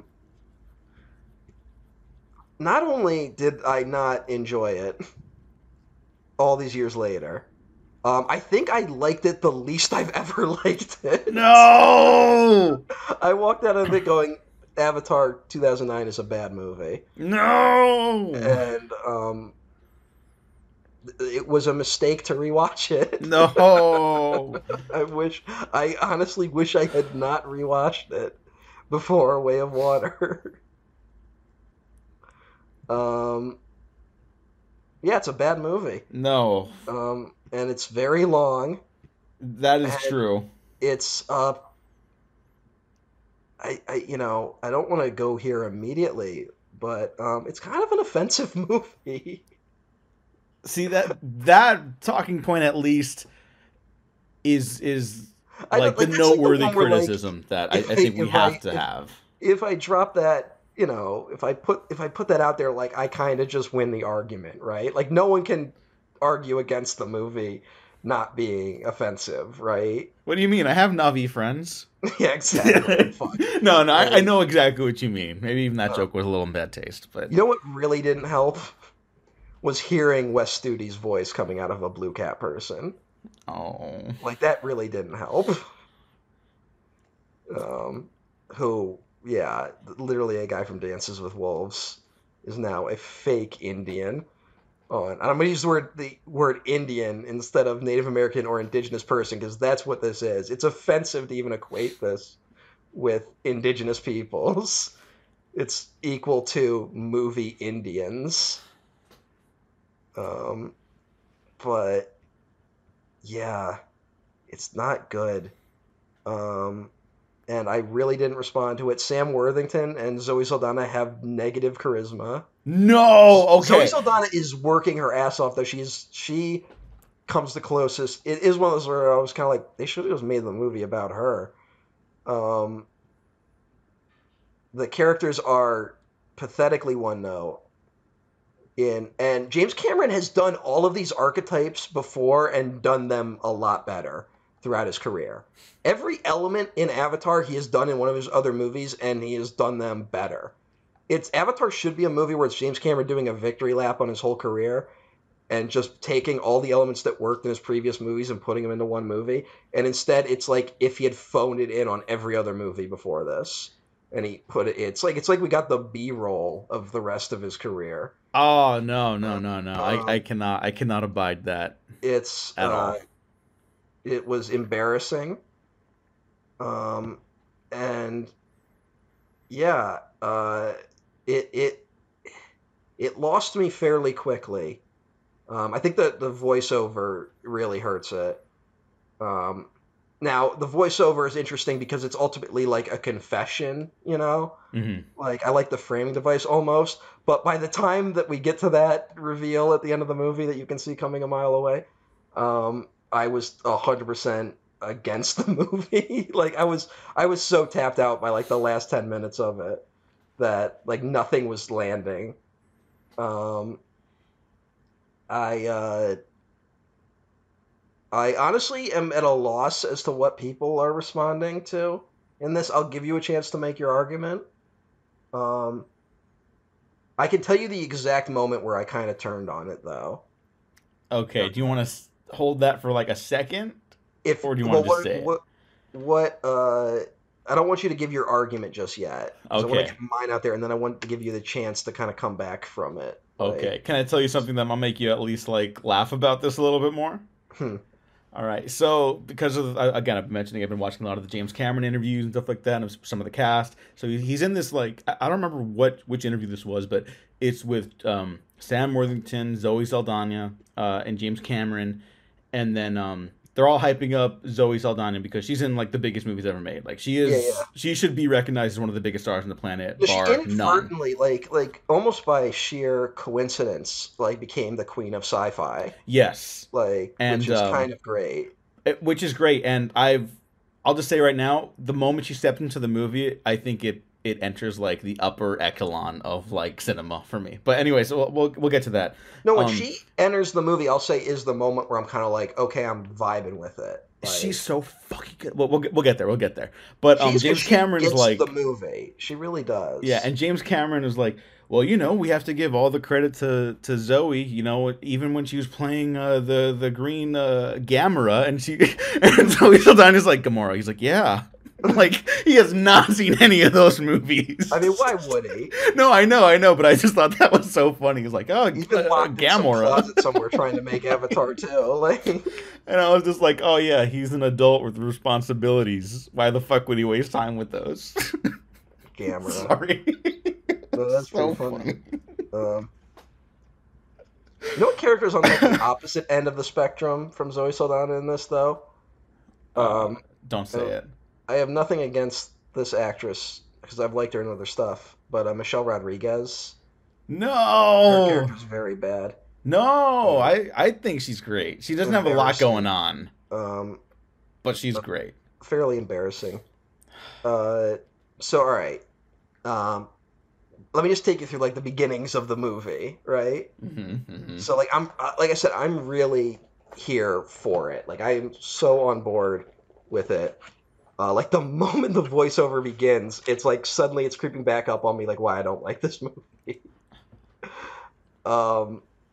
And all the criticism I'm about to say, like, look, it's a grand slam home run visually as a movie.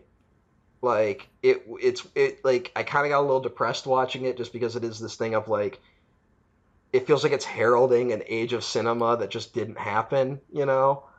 Like everyone took all the pieces of it and made worse movies afterwards, you know? And this is like the best like digital filmmaking I think I've ever seen. It's pretty great stuff. Just the way Cameron knows how to move the camera, you know? You're watching it.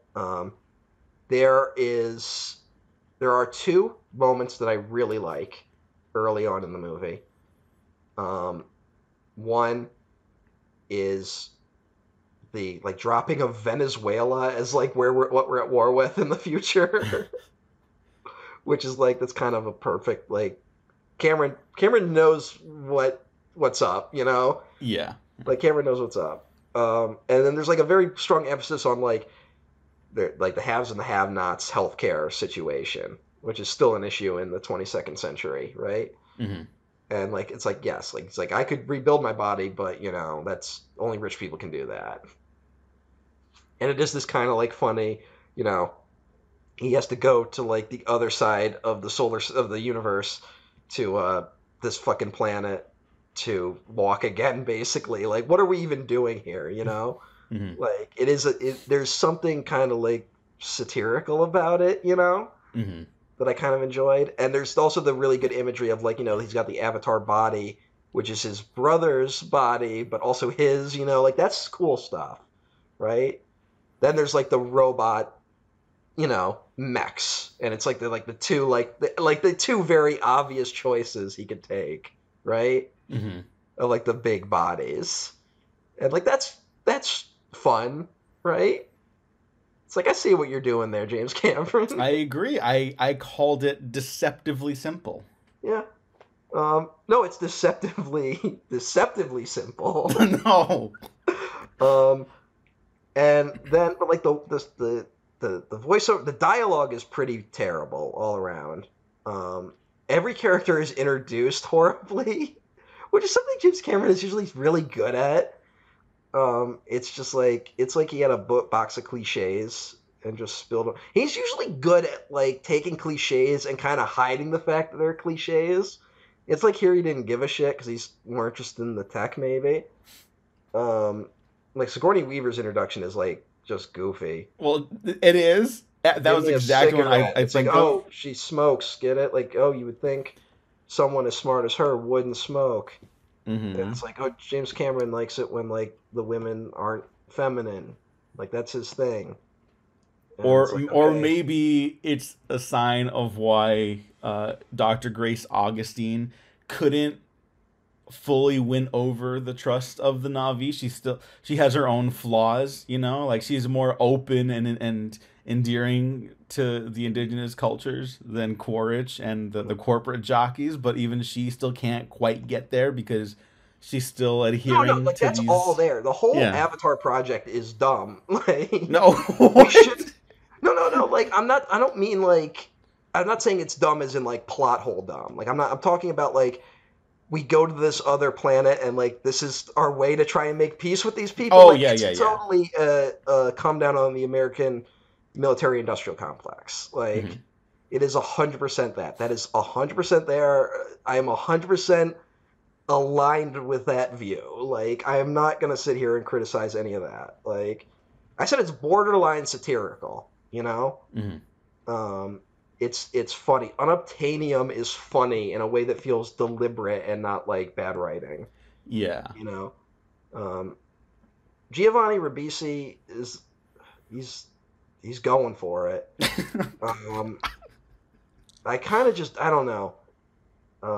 I posted this when I was watching it that like you watch Aliens and like you know Burke's gonna be a problem like 5 minutes in, right? Like, you just know. Like, he's a corporate guy. He doesn't do anything overtly bad for a while, but you know he's going to be a problem. But there's enough plausible deniability with his character that, like, discovering it is interesting, right? It's not surprising, but it's interesting to watch, right?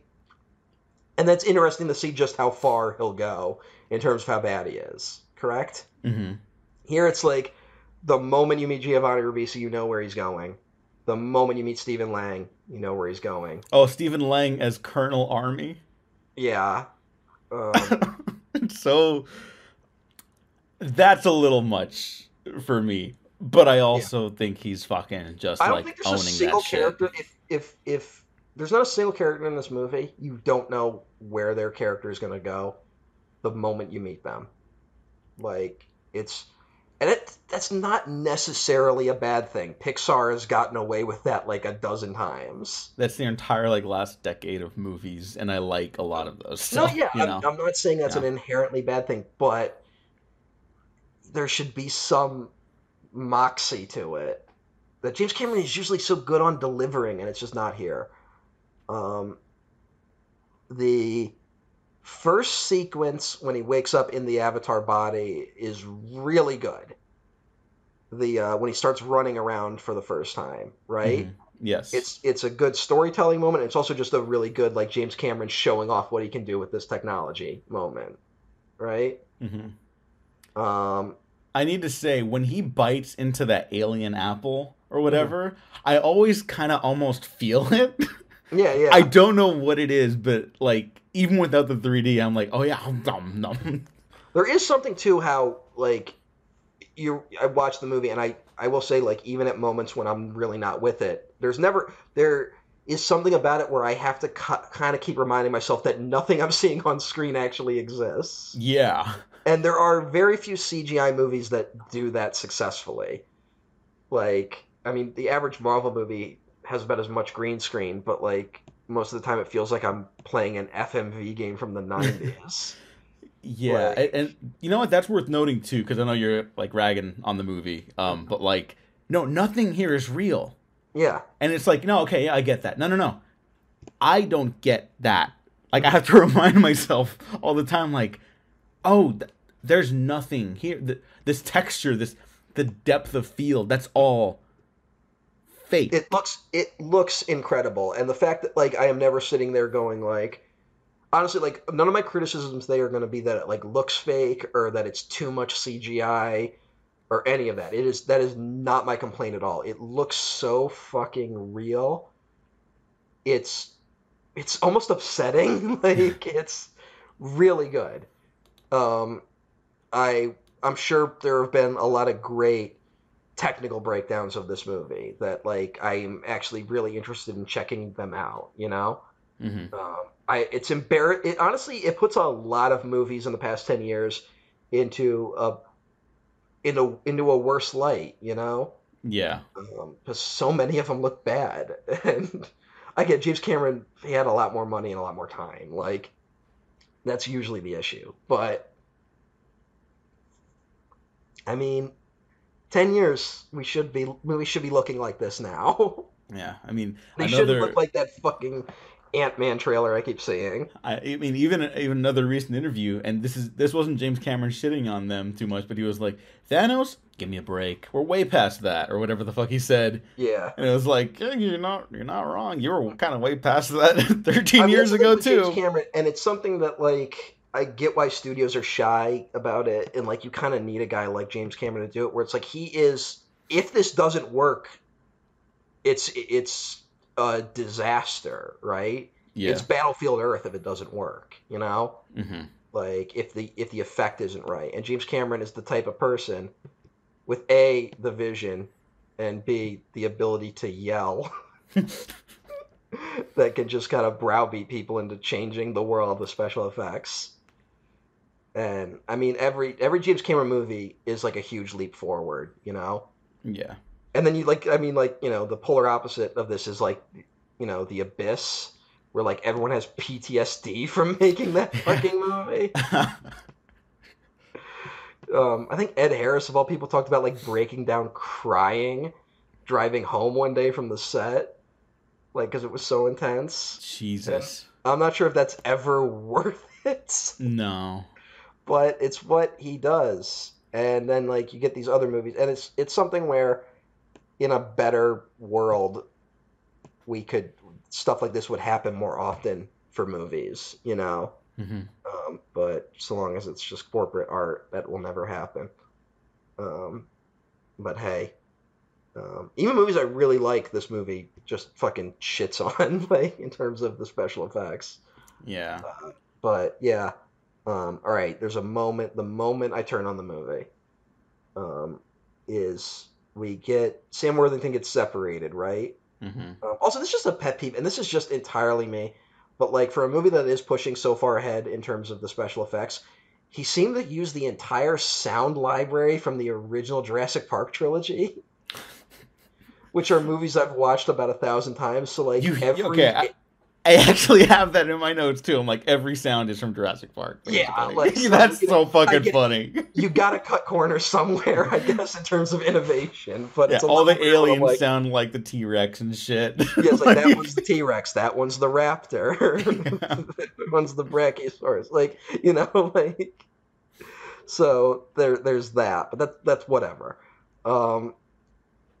So we get like kind of the first scene where Zoe Saldana saves Sam Worthington. He has made a torch, right? Mm-hmm. And she kind of reacts negatively to the torch, right? Yeah. And she takes the torch, throws it in the water. And I'm suddenly like, wait a minute. This whole planet is like really bioluminescent, right? Mm-hmm. And I'm like, oh shit, this is actually brilliant storytelling. Like this is so fucking brilliant right here, because like it's a thing of like, well, why have the Na'vi kind of stayed at this level, right? Like why haven't they industrialized, right? Mm-hmm. Is it just the time we arrived, or have they always been this way? And it's like, no, they like fire as a symbol is such a symbol of human progress, right? Yeah. And it's like one of our myths. It's the Prometheus myth, right? He stole fire. Mm-hmm. It is a symbol of our progress and our hubris. And they don't really need fire because of the planet, right? It provides all the light they need. Yeah. And it's this great moment. I'm like, oh, wow. And it's like, of course she would react negatively to a torch. Like, she doesn't see she doesn't, like, fire is kind of foreign to her in a way. I'm not saying she doesn't know what it is, but it's like it's something that they know to avert because they don't need it, really. And I was like, oh, this is some great storytelling. And then I'm thinking about, like, oh shit, James Cameron's company is Lightstorm, right? Mm-hmm. And I'm like doing like 4D chess in my head, thinking about like the implications of light on the development of life on the planet Pandora. And I'm like, this is the first thing in this movie that they haven't felt the need to over-explain. And I will say I criticize it for over-explaining, but I also was talking about how every trailer I watched for this movie, I didn't understand what the fuck was going on. So maybe you need it. Like, I can't really complain about that. So, like, I'm doing all this stuff. I'm getting really excited for the first time while watching this movie. We go to the big tree, and there's just a bonfire. And they're dancing around it because they're space Indians. And I'm like, oh, okay. Okay. Okay. And, like, all the air just deflated out of my body. And I was like, I guess it still works, like, what I was thinking. Like, I don't need it to be James Cameron's intent, but bit of a bummer to see that he didn't think about this stuff too much. And then the more you watch the movie, it's clear he thought about it even less. It feels very in keeping with classic scientific romances from the early 20th century. Stuff like John Carter of Mars, which are all steeped in weird colonialist, imperialist ideas, sometimes simultaneously being condemnations but also celebrations of those things.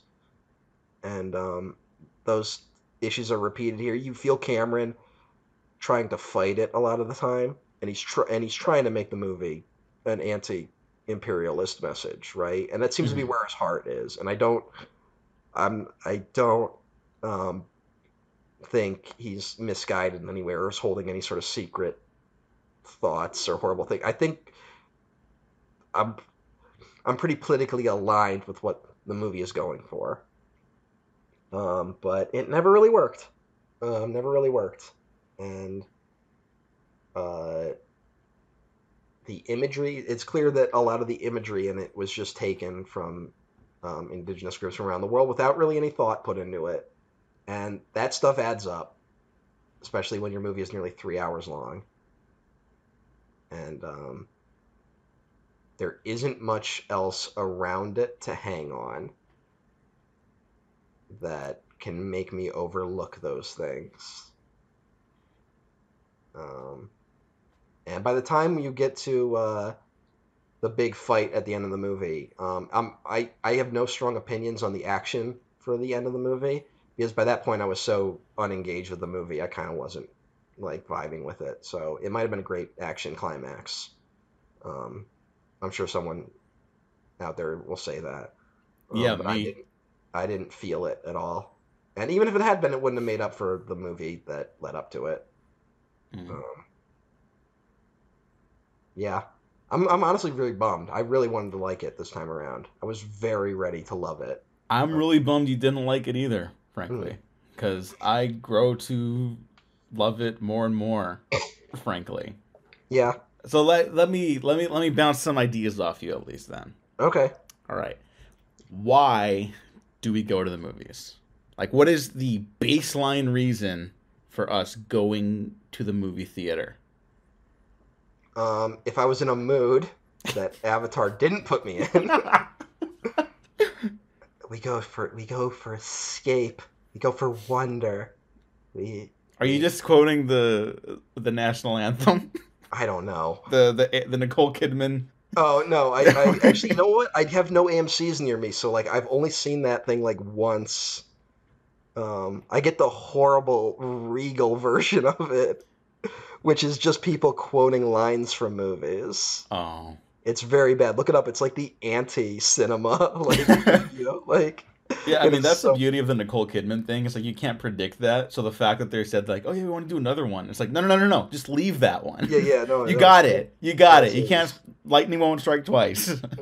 You accidentally made something really sincere. Yeah, Um, and people like it, and I think that's part of the reason why people so like like yeah, Avatar. so like I guess what I'm saying is the real version is like the Deadpool version of the Nicole Kidman thing. That's the worst thing I've ever heard in my It's the entire worst. life. It's the worst. It really is the worst. I hate it. Um, Okay, so but I mean the Nicole Kidman thing, while we I gotta all say like though, support it, we don't do it ironically. Like some of it's a little ironic, but it's a very sincere advertisement, right? yeah, And we go to experience a story that will hopefully invoke this powerful emotion through us. It'll make this like Have you ever seen Sullivan's Travels? have I? Let me see.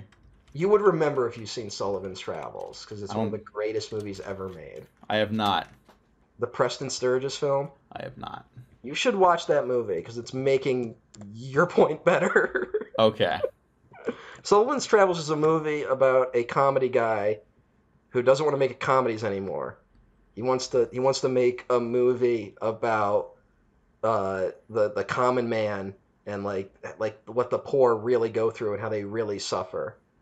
He wants to make a movie called "Oh Brother, Where Art Thou?" That's what the movie's titled. Oh my god. And he's surrounded by people in Hollywood because he's like a hit comedy guy. They love him there, and they're like, "What do you know about being poor? You've never been poor." And so he's like, "Okay, I'm gonna disguise myself as a hobo and go around the country." And it's a comedy film, so it doesn't work out the way he was hoping. But you should see Sullivan's Travels. It might be on Criterion right now. Yes, it is. Okay. They have a Oh, bunch of Preston Sturges. You should watch all the Preston Sturges movies on Criterion, I will. which will make your point better. Another point I can make is that when what were they called? AFI was doing their top 100 list, right? Mm-hmm. They put like 5 Spielberg movies on the list, which I believe were at the time it was like Jaws, E.T., Schindler's List, Saving Private Ryan, and Close Encounters. And Spielberg asked AFI to remove Close Encounters so they could put Sullivan's Travels on the list. So you should watch Sullivan's Travels. I think I will. Yeah. But hey, I would just go like, yeah, it's like that scene in Sullivan's Travels, but you haven't seen it. So when you see it, you'll know exactly what I'm talking about. All right, all right. Well, ideally, for those of us that haven't seen Sullivan's Travels, we go. What are you doing listening to this podcast? I'm sorry, yeah, I guess I'm so. really Yeah. annoyed. Go watch Sullivan's Travels, Yes. and then come back, and then we'll have a conversation about Sullivan's I almost Travels. want to stop recording so you can go watch Sullivan's Travels. I know we can't, but I almost want to. We could bring it up on the Christmas one Yeah. because we're doing a Christmas one, which will be shorter than this. But we go to see, right? That's the baseline of the movie experience. You see something and you hear something, right? Kind of like when the Na'vi. I thought you were I going was to keep trying to going. think of another No. thing the Na'vi did, but I couldn't think of it. Well, so- that's look. I was going to build up to it, but that's the whole movie. The Yeah. second shot in the movie is Jake Sully opening his eyes. The last shot of the movie is him opening his eyes. Now officially as a Na'vi in his avatar body, he's left the old world behind. Right? I know you understand this. I'm not explaining it for you. I'm explaining it just to talk about. You think I'm the stupid or ideas of the movie. something? No, I know you just didn't like it. And then the Na'vi have that saying like, "I see you," which is as my boy Norm Spellman, Norm Gang Rise Up. That's Joel David Moore as Dr. Norm Spellman, which is all the names in this are very goofy. I don't think they're bad like you think they are, but I think it's very goofy. But he's telling Jake that the Na'vi saying of "I see you" is more than just there you are. It's I see into you. I see who you are. I see where you've come from. I see your struggle. I see your aspiration. I like it's a deep Yeah. meaning. It's a form of connection that we as humans have kind of not been able to really grasp. And I think another reason why the movie's been like so like reclaimed in a way is just kind of like looking at the world around us, how hard it is to keep up with what's happening in the world around us. There's never a moment when you're working a 9 to 5 where you really have time to share that kind of connection with people, you know? And I think where movies used to be about like working class people, and now that we've kind of had lots of conversations talk about how that's been shoved to the wayside, now our fantastical experience at the theater is about digital worlds that are beautiful and untainted by technology, and where people accept and love one another, which I just find a little depressing. But that's not Avatar's fault. I wouldn't say that's most movies, though, unfortunately. Well, maybe it's Avatar. That's the one. Avatar is the one. Yeah. I think other movies at least claim to try to be that. I think the reason that the Marvel stuff has been so prevalent is that I honestly can't think of another movie. I can't, but let me do my one Marvel point for this one. Is the continued appearance of these characters makes people feel like they know them, and no one could actually tell me what Peter Parker does when he's not being Spider-Man. Yeah. Still, you know what I mean? No, but the continued resurgence of these characters in pop culture does it provides a sense of comfort, but it's like a lie. I don't know any of those people. I know Jake Sully's struggle from one movie, you know? And I think, to your point, you do not find it very interesting how the movie goes about relaying that information, but I think we could agree it's all there, right? Like, yeah, it's a certain amount. I don't know if it's necessarily the biggest insight to the human condition. No. I wouldn't say that either. I think what has changed in cinema is we used to go to movies as a communal activity. We would go with our friends. Now, the movies are our communities. And now there is an in-group and an out-group. And the in-group is the people who went to see Spider-Man No Way Home opening weekend. And the out-group is everyone else. And it has reinforced a certain cultural tribalism onto all of us. Because we have no communities anymore. They have slowly been taken from us by everything. And I don't know what Avatar represents in all of that. It sort of represents a bygone era, I guess, of when we did go to the movies because we wanted escapism. I don't think we go to the movies for escapism anymore.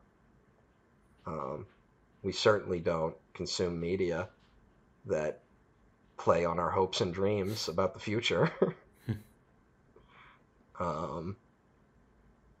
We seem to go because that's our tribe.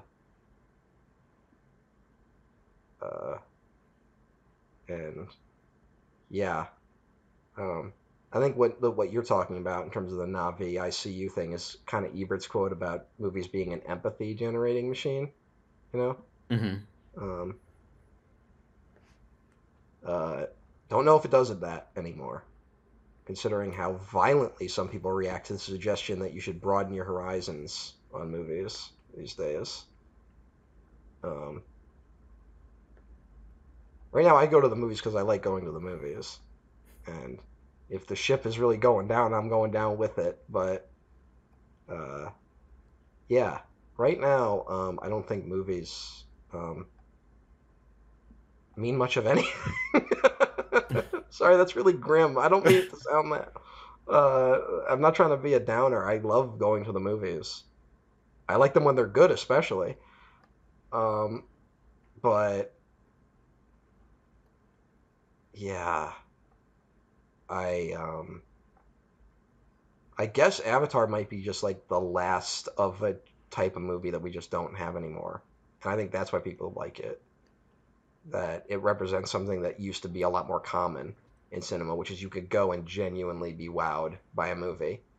And again, even someone like me who came out of this not really caring for it, I was still very much impressed and wowed. And I think Bob Dylan said the highest purpose of art is to inspire. And Avatar is definitely that. It definitely inspires in a lot of ways. It gets the parts of your brain going that makes you want to be creative, you know?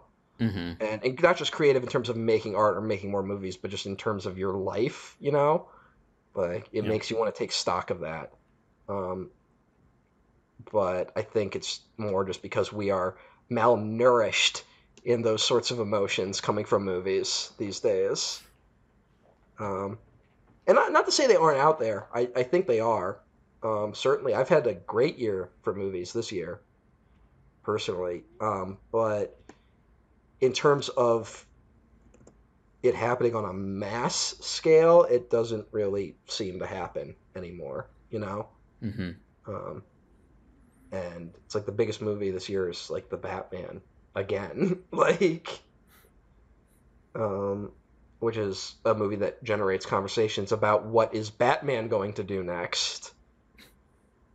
And that seems to be what most of the conversations are now.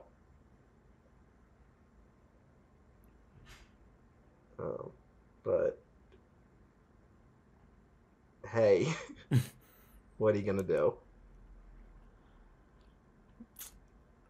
I guess to that point, you bring up an interesting discussion that, like, we can only get so much from the movies. You know, like, there's lots of talk about how both the original Avatar and Way of Water potentially inspire a lot of people to be more, like, eco-conscious, right? And, like, fighting against climate change and all that stuff. And I agree with that, and I think it's beautiful. But it is not, like, the stopping point, I guess. It's not it's like watching a film isn't like an act of, like, social justice. That's also important to remember. That's what movies, because movies just take now. They don't give. Because we are powerless in the face of governments and corporations that don't want to do anything about the climate crisis or any of the systematic failures that are happening at a constant rate around us. But we think if we consume the right media about it, then that's at least something, right? You know? Yeah. That it's a little bit. And who knows, it might be. Maybe slowly minds are changing, right? Maybe. But wasn't there, like, an increase? Like, this isn't me pulling stuff out of my ass. Like, wasn't there, like, a genuine increase in, like scientists, like, involved with, like, ecological like upkeep and stuff like that? Well, I'm not contributing that to just Avatar. That's obviously not just that. I'm just saying. No. Well, this is something I don't want to contribute that to pop culture at all. I just want to contribute that to just cultural in general. We've been so aware of. Everyone tries to act like the climate debate was actually a debate. Most people know what's up and want to do the right thing, especially young people. When Obama kind of lost all the youth vote by 2012, people were like, what the hell happened? They tried to explain it all sorts of ways. What happened was he abandoned a lot of his pledges to fight climate change, which he never really came back to. And that's what lost him support of the youth. And right now, it is still a primary focus of the youth. The concern, obviously, going forward is, like, you know, is the upcoming generation just going to be entirely nihilistic? And will they just say, like, well, we can't actually fix the world, so let's just punish people? Which is a concerning thought. But I don't know. I don't know if media really has done that. I think it's just there's all sorts of truths that are obvious to all of us, and then we are constantly being bombarded by media that tells us the opposite, frankly. And it's driving us all a little insane. But hey, I didn't expect to go this dark. I kind of did, just because of the subject matter. Like, on some capacity, I didn't expect this specifically, but I was like, yeah, we're probably gonna some stuff's gonna get brought up today. I'm sure. I thought some stuff would get brought up. Mainly Yeah. how like this shit hasn't changed since 2009. Oh Which yeah, is it has. It's gotten worse. um, who knows? Um, actually, I would honestly be comfortable saying that things haven't changed since 2009. It's just happening more to Americans than it used to. Maybe that's it. Another reference I have to mention from a James Cameron interview is that he also brought up, or it was brought up to him, the climate discussion, where he was like, "Yeah, what the hell? Like, we talked about it, and then we had to convince people about it, and then people were finally convinced about it in charge, and they're like, well, there's nothing we can do." Yeah. And that's the same exact discussion we've had Mm. on this podcast. You know, that's been that's why like I will give no discussion. We until the fucking planet goes up, we will be able to fight climate change. I will not accept any other attitude going forward. Listen out there, you little shits. Yeah, I think thankfully our listeners would agree with us, unless No, everyone's a fucking doomer. Everywhere I go, people are like, "It's all too late." Brr, brr, brr, brr, brr, brr, brr. And it's like, go fuck yourself. Like until if we're gonna lose, like we might as well go down swinging. You know, hmm like it's all the losers in charge that want us to believe there's no chance. So like, don't give them the time of fucking day. We're gonna beat it. We are, Diego. I'm optimistic. I We're gonna really am. we are gonna beat it. We're gonna. It's what's gonna happen. There's no other option. So we're gonna beat it, and I want you all to start thinking that way going forward. You know, and that's maybe another problem I have with Avatar. That was like a really great note, and then you're like, but one more thing. Well, because it's such a dumb like humans suck movie. Like I don't think that's what James Cameron was going for, but I think that's what a lot of people took away from it. I think that is what people took away from it. I also don't think that's what he was going for. You know, like when people point out a systematic flaw and then people just shrug and go, "People suck." Yeah, I hate Like, that shit. I think that's what most people took away from this movie. But is that the movie's fault? Because like, look. Yes. I gotta say, no, I have to say, because there's characters like I was mentioning the funny name Norm Spellman, but even like Michelle Rodriguez's character, like they decide to like help. Michelle Rodriguez is like a jock in this, and she's like, no, this is fucked up. I'm not doing this. There's enough good people in this so that the individuals in the audience, because everyone in America is an individual, the individuals can think, well, I would be the person to do the right thing. But everyone else in this theater feeling the exact same way as me in this moment would burn down the big tree. I don't know if I agree with that. That's you don't talk to enough white Americans. Maybe I don't, but I think that's a good thing. Here's something. I've only seen my father cry like 3 times in my life. 2 of them were at like family moments, right? Mm-hmm. Like big tragic moments. The other was when the tree got burned down in Avatar. I think you brought that up before. What's that about? It's still my favorite thing ever. Well, it's an affecting moment. I don't cry during Avatar. Yeah, but here's the thing. If you made this movie and you set it on Earth and had it starring Earth people, and you had, let's say, white people doing this to non-white people, I'm sure you would get an emotional reaction, but I don't think you would get that strong an emotional reaction. And I think people come out of it being like, this movie had a liberal agenda.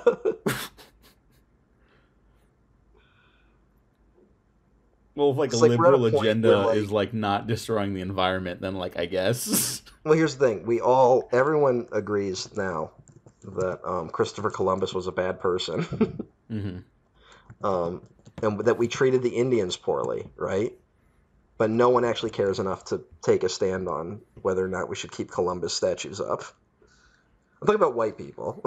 Okay, yeah. And if a movie's a hit in this country, it's because white people went out to see it. And yeah, I feel like this movie washes white guilt's hands by putting it in a sort of environment where the stakes aren't real, and they can kind of confront the guilt they feel deep down, but without actually having to confront it. Is that hating the player or the game, though? Both. I hate everyone. No. I don't know. Look, there's that's always a debate of like, should I blame a movie for the audiences being dumb? I don't think so, right? Although I would blame Deadpool for its audience, for the record. Sure, fine, but that's Deadpool. Yeah.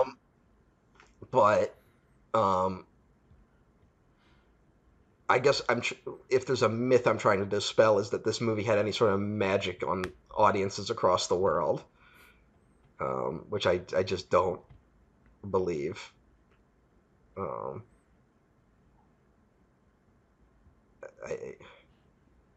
Sure, there's something here, but I don't think it's a magical thing, really.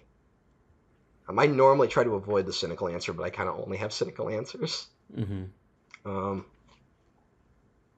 But well, then maybe I wouldn't frame it as and there are plenty magical. of people who watch. I'm trying to think of one that the amount of people I know who saw Don't Look Up, who then, if you try to explain to them it was about the climate crisis, they like react almost violently towards you. Says a lot about the general American public. Another movie that's not good. Well, no, that movie's atrocious. But also, like, people just don't know that movies are about things. Like, film Twitter's in its own bubble. We're like, we're on like we're 20 levels deep on Avatar, and audiences are like, "What are you talking about? It was just wrong. It was wrong to burn down the Christmas tree because that's where they lived." Like, that's all the audiences took away from this. And I guess people find I think people just find the blue cap people appealing. And I will say that I think that's another thing. I do not like the blue cap people. I don't like the Na'vi. I just don't find the look of them very engaging or appealing. We've had that discussion before, right? Where it's like there's something wrong to the human id. Yeah. Of like. I talked about how like the weird like cat people fascination like goes back to like ancient Egypt. Yeah. That it's like and I think you're onto something. Here's the thing: I would not have designed these characters this way. But I'm also not James Cameron. And again, this is the last time I'll try to bring up another interview I saw of him. But he was asked about, like, why... Because there's, like, a new tribe of Na'vi in Way of Water that are more, like, sea-like. So they've evolved differently. They're lighter colored blues and stuff like that. They have fins or something like that. That is a concerning detail to learn. Well, he was asked, like, why did you make them blue? And he was like, well... Our pink brownish pigmentation on Earth is already taken. I don't want it to look like us. That's why he brought up the Gamora thing. Because you're like, well, she was already green, and the Hulk is green. And so you whittle down the colors. It's like this is like the most appealing one. That sums up the entirety of what I'm going to do. Thinking about the Na'vi. Just every element of the Na'vi. I think that was the level of thinking that was happening there. I think he's having a goof, but I do think that's part of what like drew him to that answer. Yeah. Do you think the answer was really like, well, we were shooting on a green screen. So they can't be green. So we couldn't do green. So we did blue instead.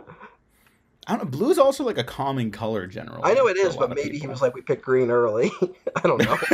I don't know. But they were either going to be blue or green. We had more green screens, so we went with blue. All right. Well, here, we can start to wrap up soon, but I do need to talk about how fucking good Zoe Saldana is in this. Mm-hmm. I like guffawed. The 2020 viewing of this that really got me into Avatar for the first time.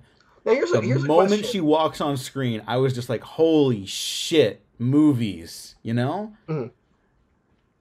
Like, it just really took me off guard. And it wasn't like an attraction thing or anything like that. Like, not that weird fascination we were just talking about. And Not our cup of tea. Go with God, I guess. But just like her presence as like a performer, like she's given like an all-timer performance in this movie, and I don't understand how it's that good underneath all of this. Well, that's a big question. Is like I'm not. I don't want this to come across like I'm because. Of course, Zoe Saldana is a big part of it, but how much of it is her and how much of it is the special effects artists? Well, okay, we've had this conversation before, too, with the motion capture stuff. Yeah. So the difference between stuff like Avatar and just pulling a name out of a hat like Thanos is that the motion capture with these productions, the Avatar productions, are all just like what you capture, you put layers on top of it. You don't like add anything to it because you're trying to capture the performance. Like I would agree, but there is definitely an element. There is an art to how they put that on top of her.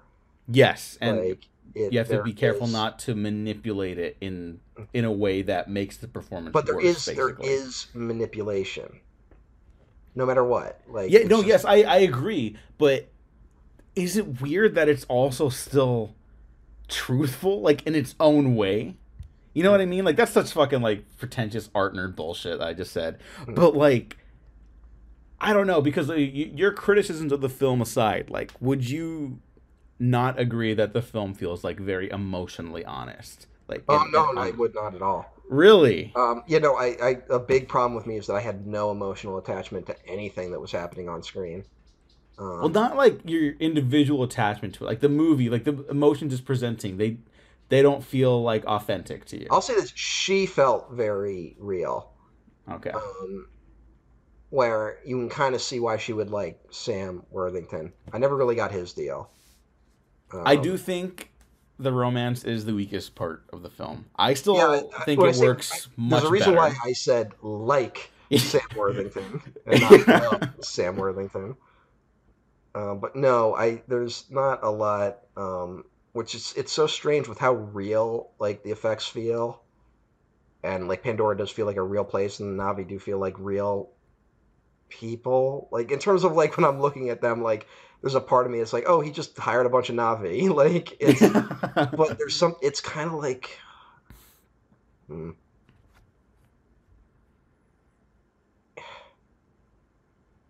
It is a little bit like he hired real Na'vi and then dressed them up like stereotypical Na'vi. You know what I'm saying? Unfortunately, yes. Like that's the vibe this movie has. It really it can't get around it, and I think it's a little wrong to ignore that. And I don't want to ignore it, for the record. Again, if you want to give the movie all the praises in the world for the special effects, I'm there with you. If you want to give the movie credit for ultimately, even if audiences maybe didn't get it, for being an anti-imperialist message, especially a movie that was made in like the wake of the Bush administration, right? Mm-hmm. Like this is Obama year one. And also worth noting, originally written in the 90s. Mm-hmm. So it was not in vogue to be like that. Well, James Cameron does really have a good grasp of like how interconnected the military is with just all development, like, you know, which is like a bad thing, but he knows like what was it? They just today, for anyone who doesn't know, they just had a huge breakthrough in fusion energy. Department of Energy just made this announcement. I don't know if you saw this. Yes, I did. Yeah. We can't get too excited just yet because that is something where it's like the guy's like, well, it'll probably be a more common source of energy in the latter half of the 21st century. So it's not like we're suddenly going to have giant suns like Dr. Octopus. Yeah, I was going to say the power of the sun in the palm of our hand. Well, the problem is there's just such a limited amount of that precious tritium. No, but like there was. Anyway. Sorry. See, I have no right to judge unobtainium. Yeah, I know. We have tritium out there. Tritium is kind of the best MacGuffin, though. Like, oh no, it is. Yeah, because unobtainium's just like you said, satirical enough to also veer into like people being like, "Well, he was dumb. It's unobtainable. An idiot." But it's like tritium. It's like Oh yeah, that sounds. Yeah, that's serious. Also, just in a world where like we can assume that like this is from some horrible dystopian future where like it's run by a bunch of Elon Musks, like Oh, of please course they don't would say call it that. unobtainium. Like it makes perfect sense. But again, it's like it's where we're like I think in a weird way like Avatar is probably a really good example of like if this situation happened in actual life, this is how it would play out, right? Like this is just what would happen, you know. Mhm. Um, it's just not like compelling to watch as a movie, you know. I guess that's my big thing. It's just like it. You know what? I can completely understand, and I'll even concede that a little bit because my big takeaway, like I'm talking up the emotions and stuff like that, and like we also you're right. We also have to absolutely like reckon with the fact that like these old like the structure of this narrative. The reason people bring up the Pocahontas thing is because it is that right. Like it's that similar exact structure. That's not wrong to say that. I would say it's wrong to use that as like an overwhelming negative criticism of it Yeah. when you're just saying the structure of it is incorrect. But you're also right in pointing out that like no, that story is racist. Mhm. That's a real problem. And we've also talked about how like just these old like as far left as we're trying to push a lot of these more recent science fiction narratives and progressive story ideas, like so much of Western ideology and fiction is just rooted in racist I mean, yeah, colonialist tropes. it's all over. I mean, it's in Star Wars. Yeah, Like it's so deeply layered into our cultural being. it's one of those things where like it's like you don't. It's hard to talk about how do we get around it, you know? Like, and is Hmm. it, if it's even possible, you know? Yeah, Oh, remember that game Cuphead? I do. I You do remember when remember that came out? Cuphead. And there was a whole discussion around it. Some people like I think people kind of overreacted, but like people like someone wrote an article that was like, "Hey, like why does Cuphead look that way? Like why do old cartoons look that way?" And spoilers, the answer answer is minstrel shows. Like the look of Mickey Mouse can be traced back to like old blackface minstrel shows, right? Hmm. Which is like, but it's also that's something that's so ingrained in our culture, like we don't know, right? Yeah. Like it's gone, but then it's still there, right? Hmm. It's kind of like the scars of the Civil War itself on America, which you can trace every systematic problem back to the failures of Reconstruction post Civil War. But hey, that's a whole other discussion.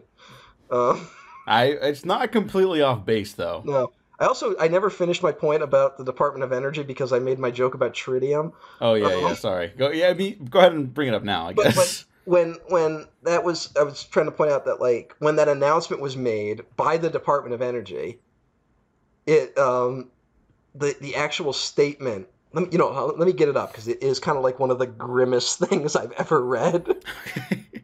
So let me get it up real quick because it was on the Department of Energy Wiki, not Wikipedia, fucking uh, Twitter page.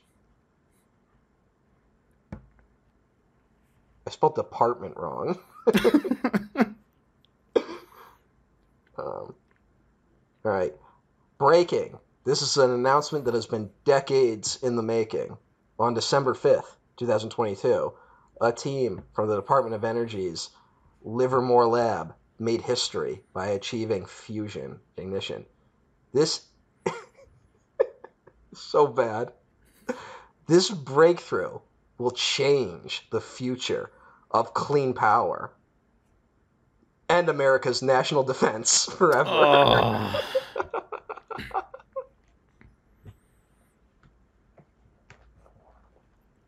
Well, it started strong. So, yeah, it did. It was going really strong until that last line, which is Which kind is of also like, a point we talked about in the Ang Lee Hulk movie, yeah. the intrinsic connection between science and military We talked power about like in this that, and country. with Starship Troopers with Paul Verhoeven. Fucking Like God, that that's is a right. the Society of Starship Troopers is very socially progressive in that it's like there seems to be like a lot of fluidity of gender in that society, right? Hmm. And it's like that's really cool considering where we're at right now as a society. But it's also like the reason why they're like that is because they need more people to die on the battlefield. Like Which is like, well, yep, that's why that shit happens. Ugh. What a time to be alive. Yeah, it's pretty rough. I'm feeling good about things though. Yeah. Let me get back to you in a week. I'm just so tired right now. Yeah. Let me think. Is there anything else I really, really, really want to bring up? I had a bunch of other stuff, but we went through like way more interesting I conversation have a note points. from you here where you said, "Actually, Matt, you're right. The movie is bad."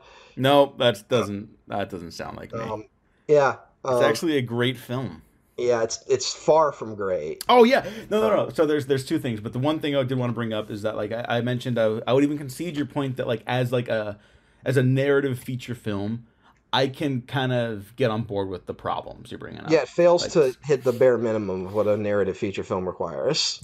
Cameron went out of his way to shoot this as if he was shooting a documentary of the actual planet Pandora, which doesn't exist, but he was like, if it did exist and I was shooting a documentary there, that's the approach he took to like the cinematography here. No, So there's you not a can lot of definitely flashy feel that. camera stuff, and I think that's why the film was like so functionally immersive for people when they saw it in theaters, especially with the 3D, especially with the IMAX. Yeah. I'm sure I'm gonna like have a heart attack watching The Way of Water. I am looking forward to it still. This is a movie good. that gets one thing incredibly right at the expense of pretty much everything else. But I almost wish he had just done a fake documentary about Pandora. Which is also why I like the narrative framing device of the voiceover. I know you have mixed feelings about that, but I think it works really well here.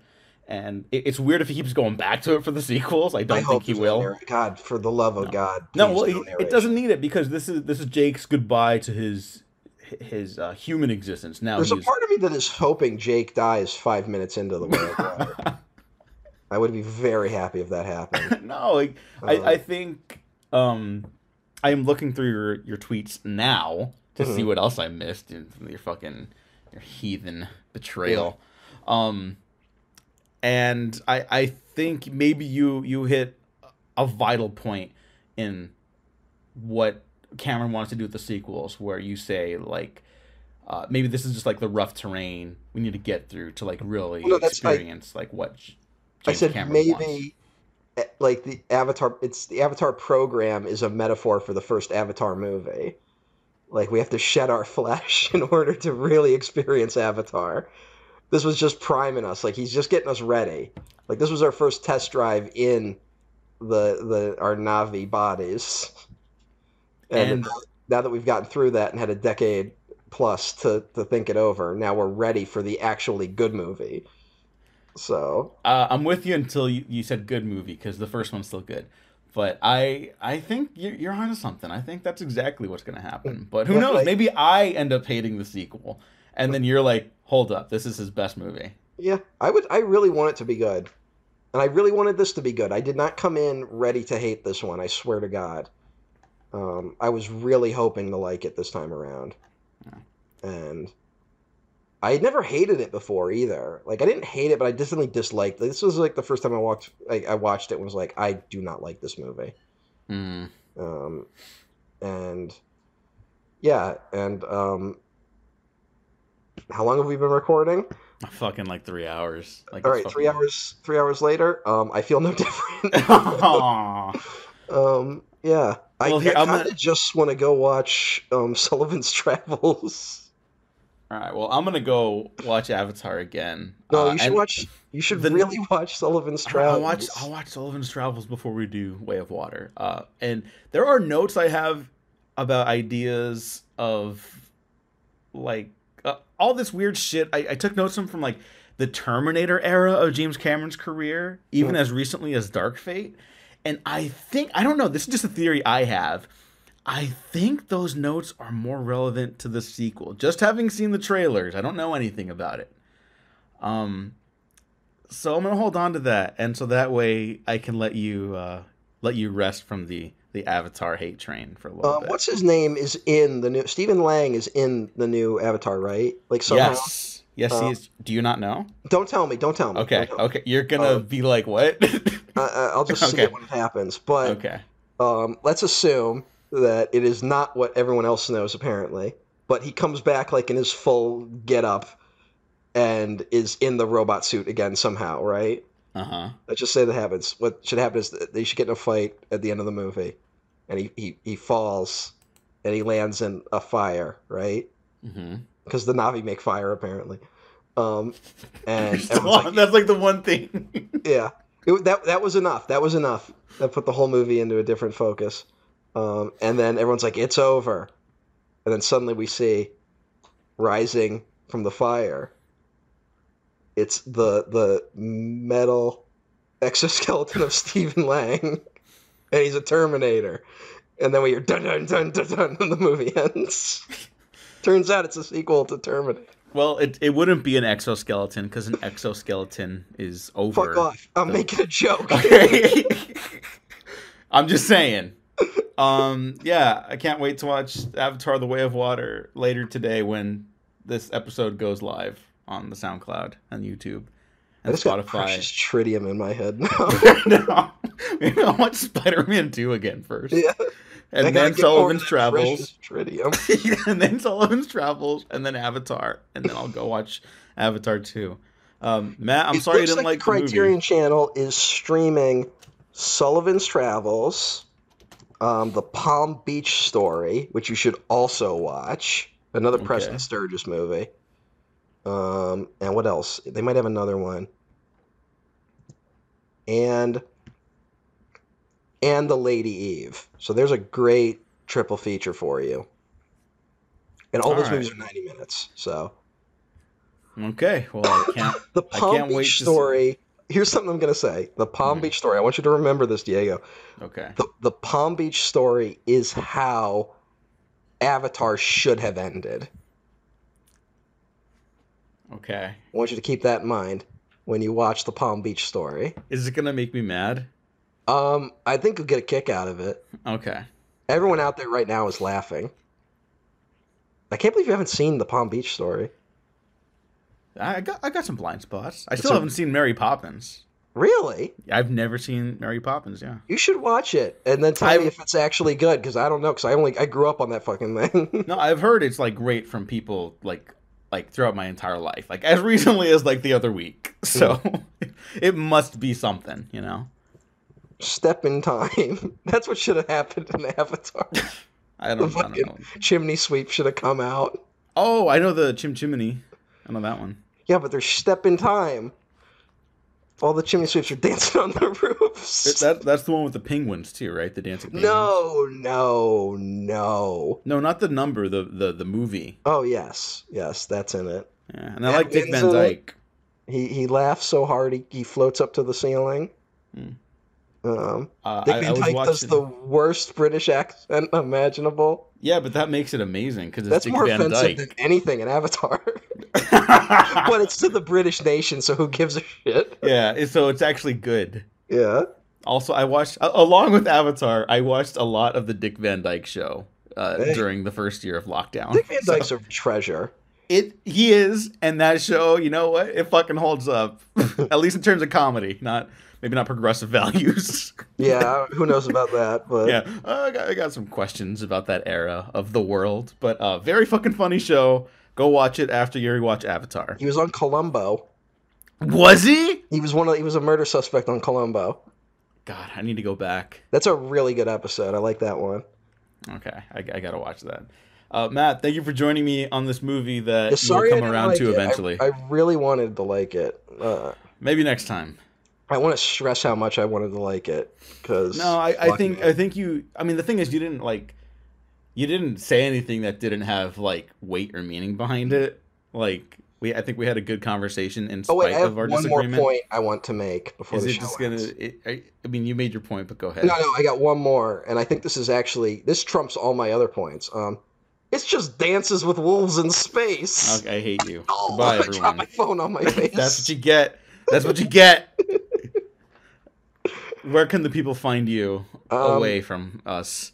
I don't know, actually. I'm still on Twitter, kind of, but like, who knows if I want to keep endorsing that? Yeah. How about I'll just keep our regular links in the description, At Emperor OTN on Tumblr.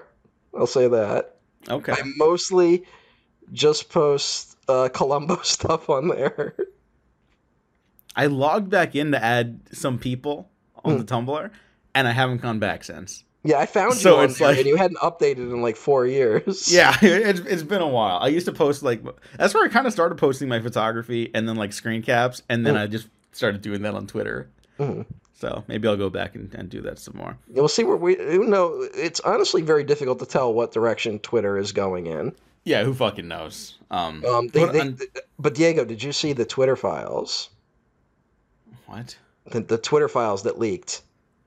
What were they? I don't know. Diego, you're not going to believe this. Oh, I know exactly what you're But talking about. very powerful people worked at Twitter.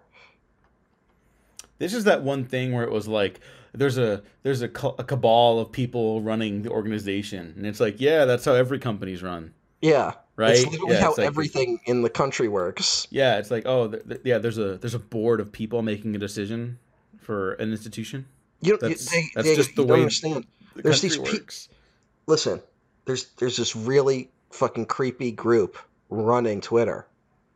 They call themselves shareholders. Like, isn't that sinister? See, this is the fucking problem with conservatives, is that when they make a point, they're so close, but they've never been further from like the truth at the same time. They can't not blame the Jews. That's the other exactly thing. what it That's is. the other thing. Yeah. That's really what it is. Because when they say things like globalism, when they say nation states, when they say cabal, when they say lizard people, they mean the Jews. I'm sorry. It's so bad. Everything's so bad. You know what might be good though? Like the thing that I'm hopeful is that like no one else seems to care. It's like it was that thing of like whenever like when the Hillary Clinton email scandal was happening, it was like mainstream media for like 6 months. Mm-hmm. You know, it's like we all had to talk about it, and no one except conservatives are talking about the Twitter files. So maybe no one cares anymore. That makes me more optimistic. I mean, why they lost a fucking seat in the fucking midterms? I know. You don't understand how hard that is. You could also find me at the Diego Crespo. I'll just links to the regular stuff in the description below. If things change, we will update you on the next recording. Like and subscribe if you like this episode. If you didn't like it, like and subscribe anyways, because you might find something you do like. Patreon, Spotify, iTunes, SoundCloud, everywhere else. This is a mess. Much more messy. To talk about the world of Pandora at Disney's Animal Kingdom. Oh, you didn't. You can talk about it next time, though. The one they have one ride there that's in 3D, and it was the only ride in my whole trip at Disneyland where the 3D didn't work. Oh. Which I found kind of oddly appropriate. Well, But, thanks for listening. Thanks for watching. We have been professionally unprofessional. I see you.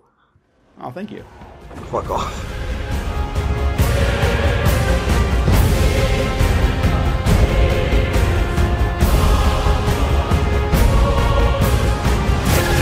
They've sent us a message that they can take whatever they want.